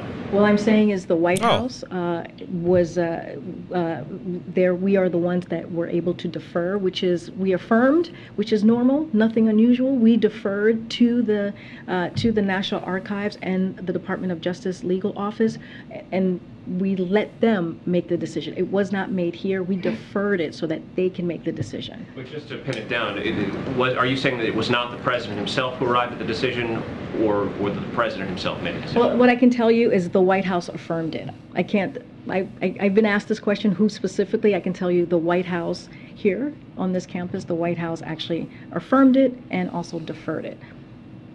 That same press conference, almost back-to-back questions.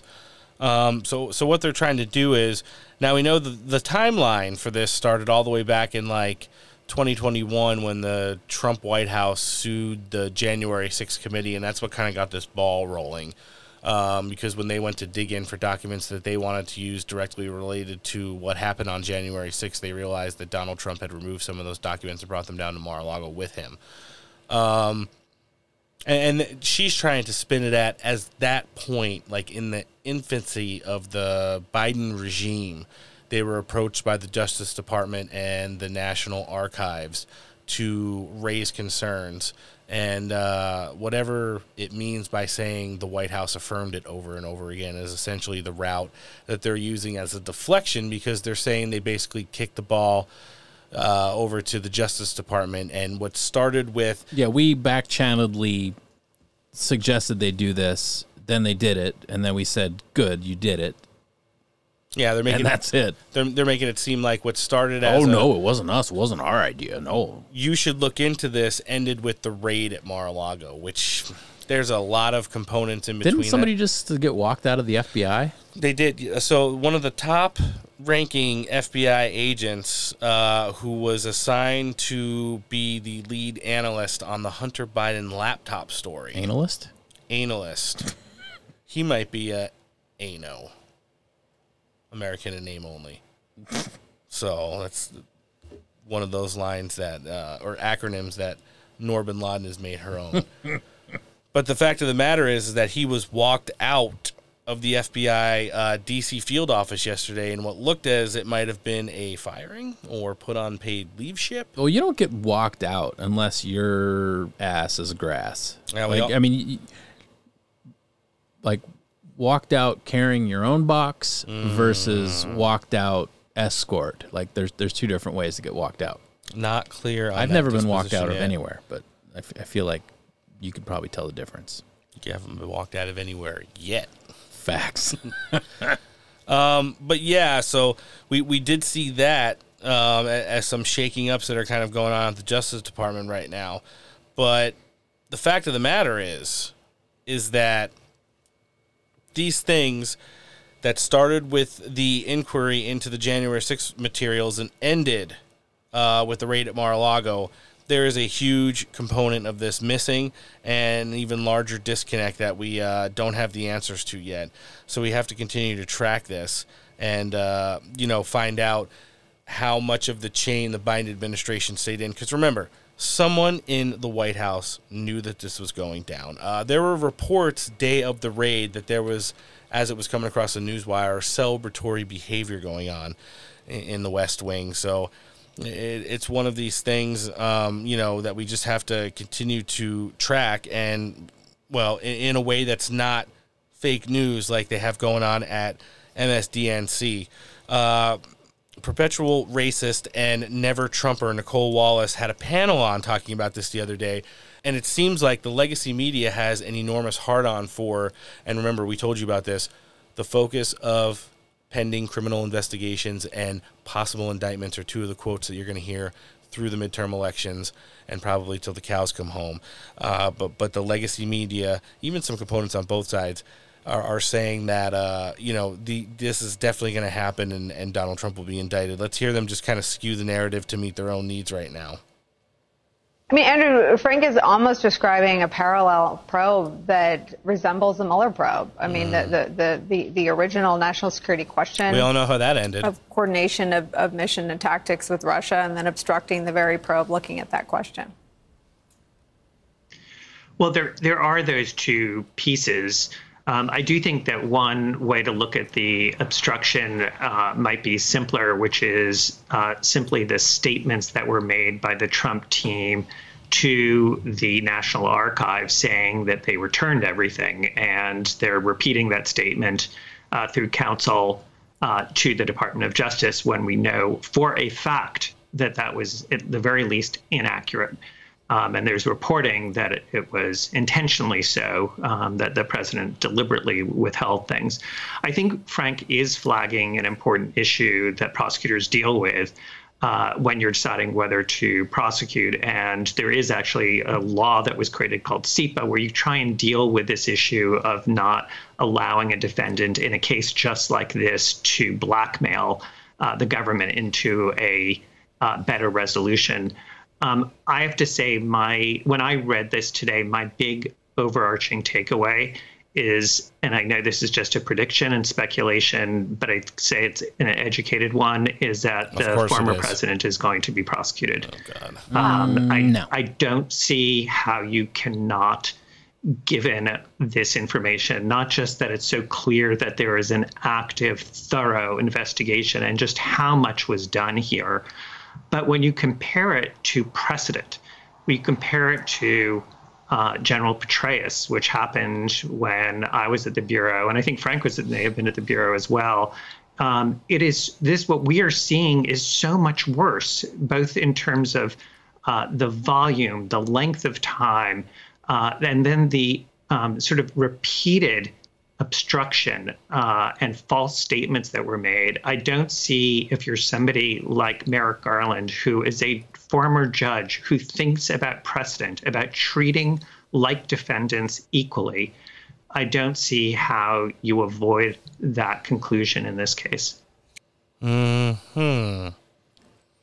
I would like to think that there's no way that any prosecution or anything like that's going to go anywhere, but the way that we've seen the weaponized DOJ, the weaponized legal system, like, who knows what they're going to do? Like, I know it's not going to hold any water, but they're going to do any and all things that they can to invalidate his potential run for president again. Yeah, and but you hear the political porn that they're spewing onto their minor viewership in regards to, and you have to hear him. He's like, "Oh, it's completely speculatory, and I'm just hypothesizing here, but it is an educated guess." And I don't see how the U.S. Justice Department and Merrick Garland doesn't prosecute Donald Trump. I think we need to go back to the root causes of this problem and where it actually came from. I pulled a clip all the way back from, I believe, 2019, talking about some of the stuff that was swirling around the current Attorney General of the United States, and someone who suggested he be the director of the FBI after James Comey was disposed. No, this might surprise you. Let's hear it. I doubt it. Senator McConnell is weighing in on who he thinks should be FBI director. Take a listen to this. Yeah, actually, I have spoken with the president about it. I recommended Merrick Garland. Might surprise some people. Yeah, it may surprise people, but he has a deep background in criminal law. He was the prosecutor in the Oklahoma City bombing case. And I think it would make it clear that President Trump will continue the tradition at the FBI of having an apolitical professional. Aged marvelously. Apolitical law professional. Apolitical. Like, apolitical or apolitical? I like it. There's a comma or a semicolon in there Emphasis somewhere. on the wrong syllable. So, not yet. Mitch McConnell is out there, present day, 2022, bitching about how Donald Trump hasn't lined up the most eye-appetizing senatorial candidates for him across the country, even though most of them now are polling well within the margin of error or winning in all of their races, and instead, 2.5 years ago, was out campaigning for Merrick Garland to replace James Comey as head of the FBI. Perfect. So we would have seen this type of behavior, from the Justice Department almost 3 years ago now, if, he was allowed to even be considered a nomination. I know that... what a garbage pile. Yes, it's just retread after retread. It's like sometimes we have to forget. That's why I always go looking for this stuff to bring it back. Frequent guest on the show. He'll be joining us again on the 23rd of September. And unmasked victim of the FBI raid and affidavit was Kash Patel. And he was talking about some of the stuff regarding this whole narrative and like his take on it and stuff that's going on in regards to, there's a lot of things that we need to take into consideration that you just don't see from the outside. So Kash had a lot of death threats and stuff last week when he was unmasked, when the affidavit was released. And I think we can't take, enough of a step back to think about how hard that is as a person to have to go through. Joe Biden goes out and calls our entire base fascists.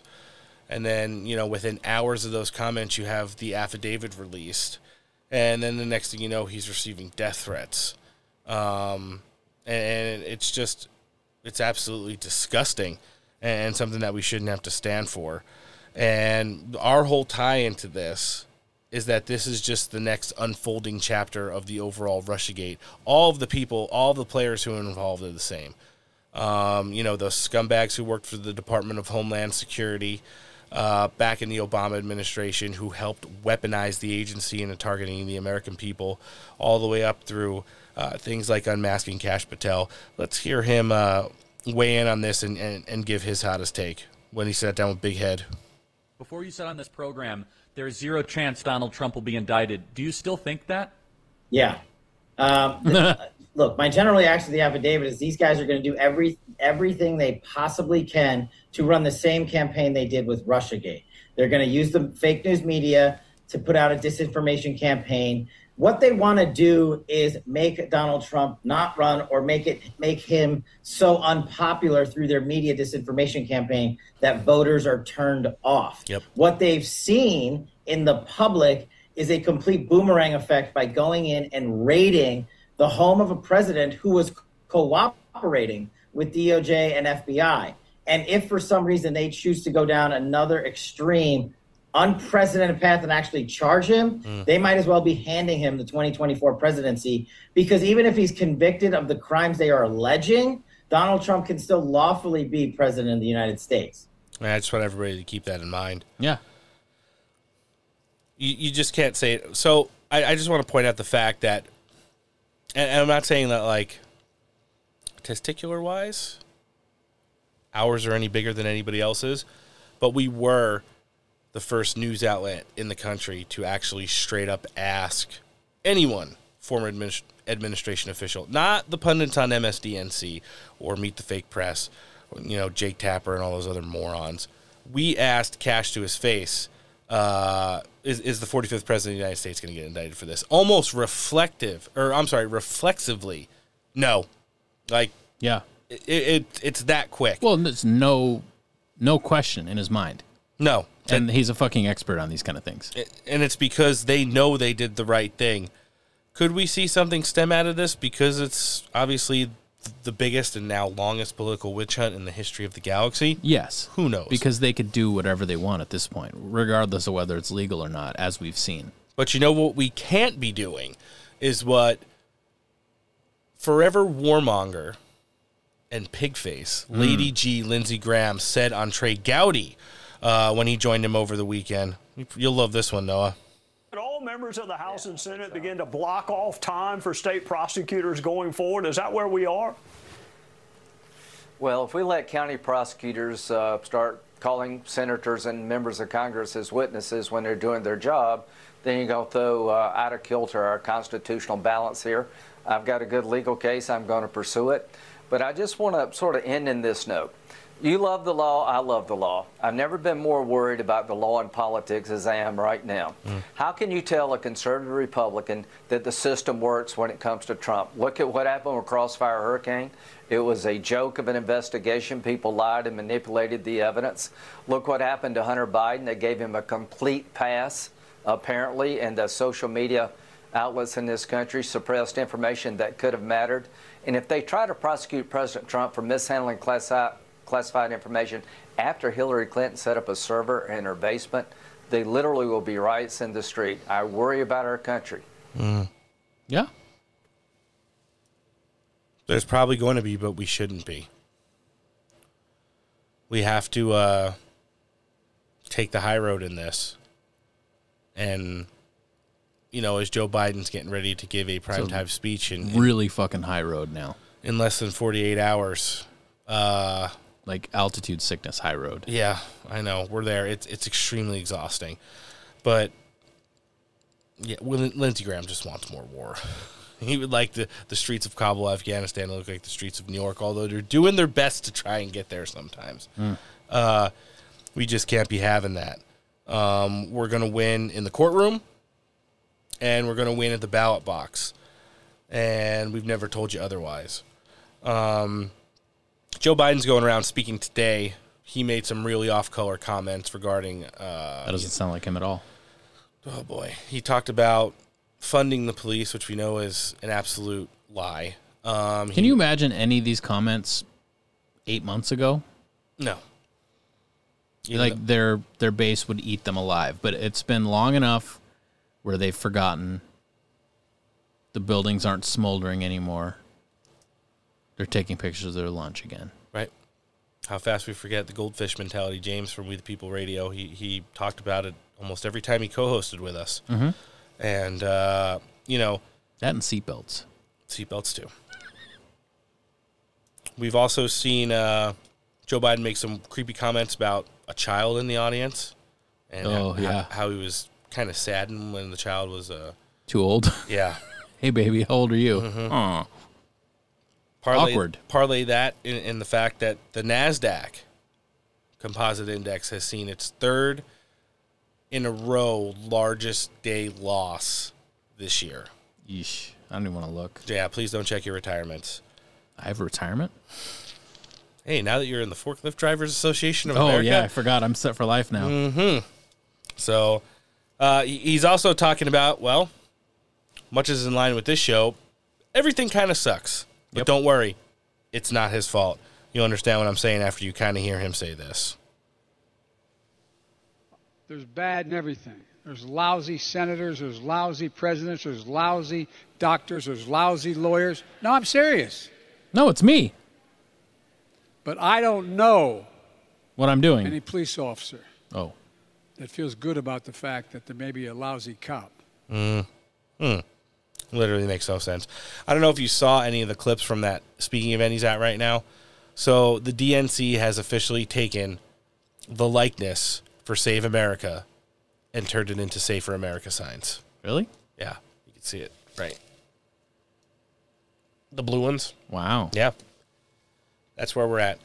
He also called... they don't think that's a gamble because, like, maybe some of their less intelligent base will just see the colors and the shapes and be triggered by them. And key your car or burn down your house.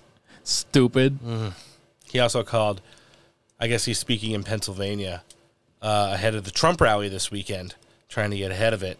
He also called John Fetterman, who wants nothing to do with him, an incredible candidate and articulate speaker. Oh, so articulate. So as we've kind of recapped the weekend for you and are looking to, see what happens the rest of the week, know this. We'll be able to break down any new breaking information that happens regarding Affidavit Gate. Jump on our link tree, find the Substack. It's shared across all our social medias. Just click the link, give it a read. It's one that people are hailing as an excellent job, and they're going to be coming out about once a week now. So jump on there and check it out. In addition to that, we're going to be hearing and have full commentary breakdown of the Biden primetime pre-recorded event from Thursday. Hopefully we'll have some clips to bring you that if you can't stomach watching it live or hopefully miss it. It's not going to be live. And then, we'll just see what other kind of news develops over the weekend. Wasn't really too busy of a weekend, and that's good because we were able to catch up on some of these narratives that we played in both of our news segments today, and then kind of lead you guys down the road of where our newest Substack is and how it pretty much ties into everything that's going on. Not a bad way to start the week. What do you think, Noah? Had worse weeks. And we're off to a better one. Guys, news is going to be breaking constantly, and we're going to try to get it to you, whether it's on our social media or our 2 podcasts a week. I'm just seeing right now coming across the wire, the only leader ever of the Soviet Union, Mikhail Gorbachev, ripe old age of 91, passed away today.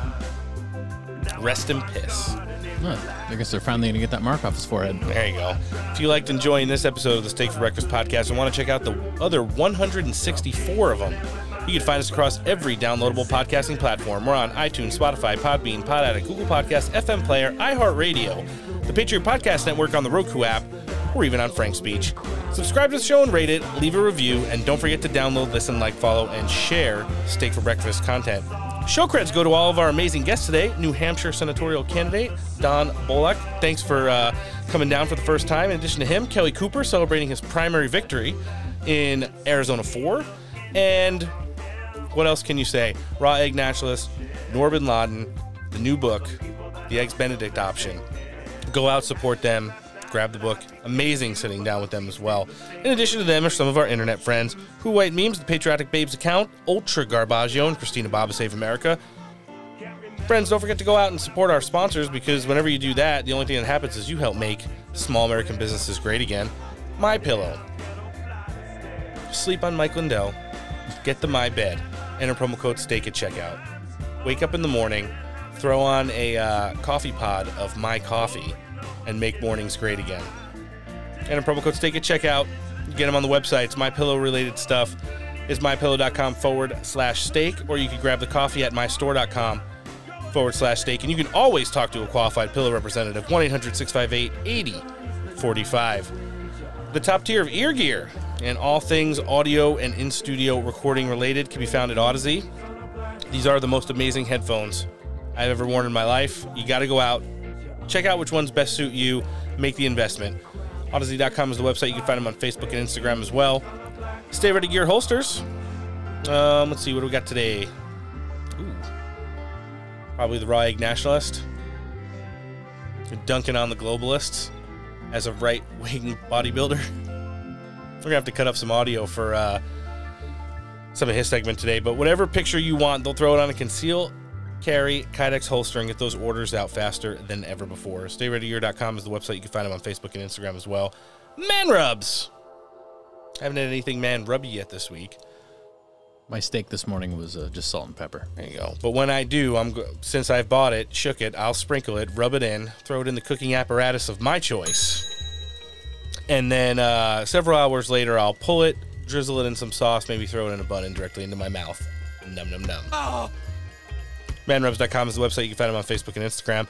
Mike down at West Coast Survival Arms has a pretty simple equation for all your gun-related needs. Firearms, parts, ammo, and accessories.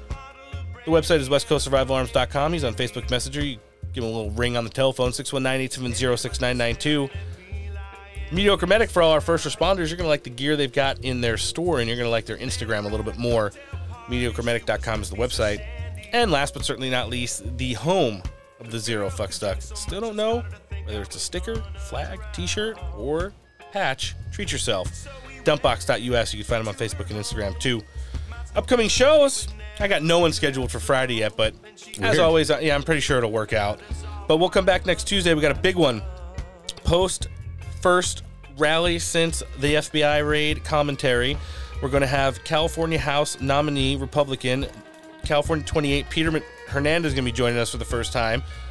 Jim Bognett, who's speaking at the Trump rally this weekend. The Republican nominee in Pennsylvania 8 will be joining us as well, and we'll get the actual commentary from the person who usually gives it for the 45th president of the United States. His spokesman, Liz Harrington, will be joining us as well. You really got nobody for Friday? Nobody. You're not just trying to throw off the war room, guys? We'll see. Next Friday, we've got Christina Bobb and Rick Grinnell scheduled so far. It's going to be a banger. We'll come back the following week on 9/13. Boris Epstein, Clay Clark should be a pretty good start to what will probably be an amazing episode. And looking down the road a little bit, waiting to hear back from Matt Whitaker. Maybe he'll be here on Friday. Maybe Blake Masters on the 23rd of September. We'll be sitting down with our great friend, Kash Patel. Nice. Yeah. So not too bad. Friends of the week, I think we've got right there. Got the list right here in front of me. So our Truth Social Twitch streamers, BeastieMan420, CSM Master, American Nintendo, Siberian Kitty, and the Burger Man, American Burger Man. Some call me Tim79. Lots of shares this week. We really appreciate you. And then let's jump into some meme-related material. Right Wing Savages 2.0, Real Brenda Memes, Dumbass Photoshop, Grand Old Memes, Mostly Peaceful Memes, The Duke of Memes, The Real Meme DeLorean, Not Far Out, Steven Voiceover, John Hacker LA, and the rest of the Friend Zone meme share. Guys, things to remember between now and next week. Number one, do your research. You've got some new reading materials that you need to take care of. Get out and get the Raw Egg Nationalist's newest book with a foreword by great friend Noor Bin Laden, The Eggs Benedict Option. Subscribe to his quarter annual as well called Man's World. Number two, what do you got? Start a podcast. Not too bad today, right? No. Excellent. Number three, let's start talking about American greatness again. We gave you guys over 2 hours of how America is not doing great right now. We don't talk about it enough. It's time to start talking about it again. Donald Trump's going to be talking about it on Saturday night in Scranton, PA. And last but certainly not least, let's see what happens. This has been episode 165 of the Steak for Breakfast podcast, and we'll be back on Friday with who knows, because I haven't got anybody scheduled yet. On behalf of the pod team, I'm Roan. Noah? Later. Thanks for listening, and take care.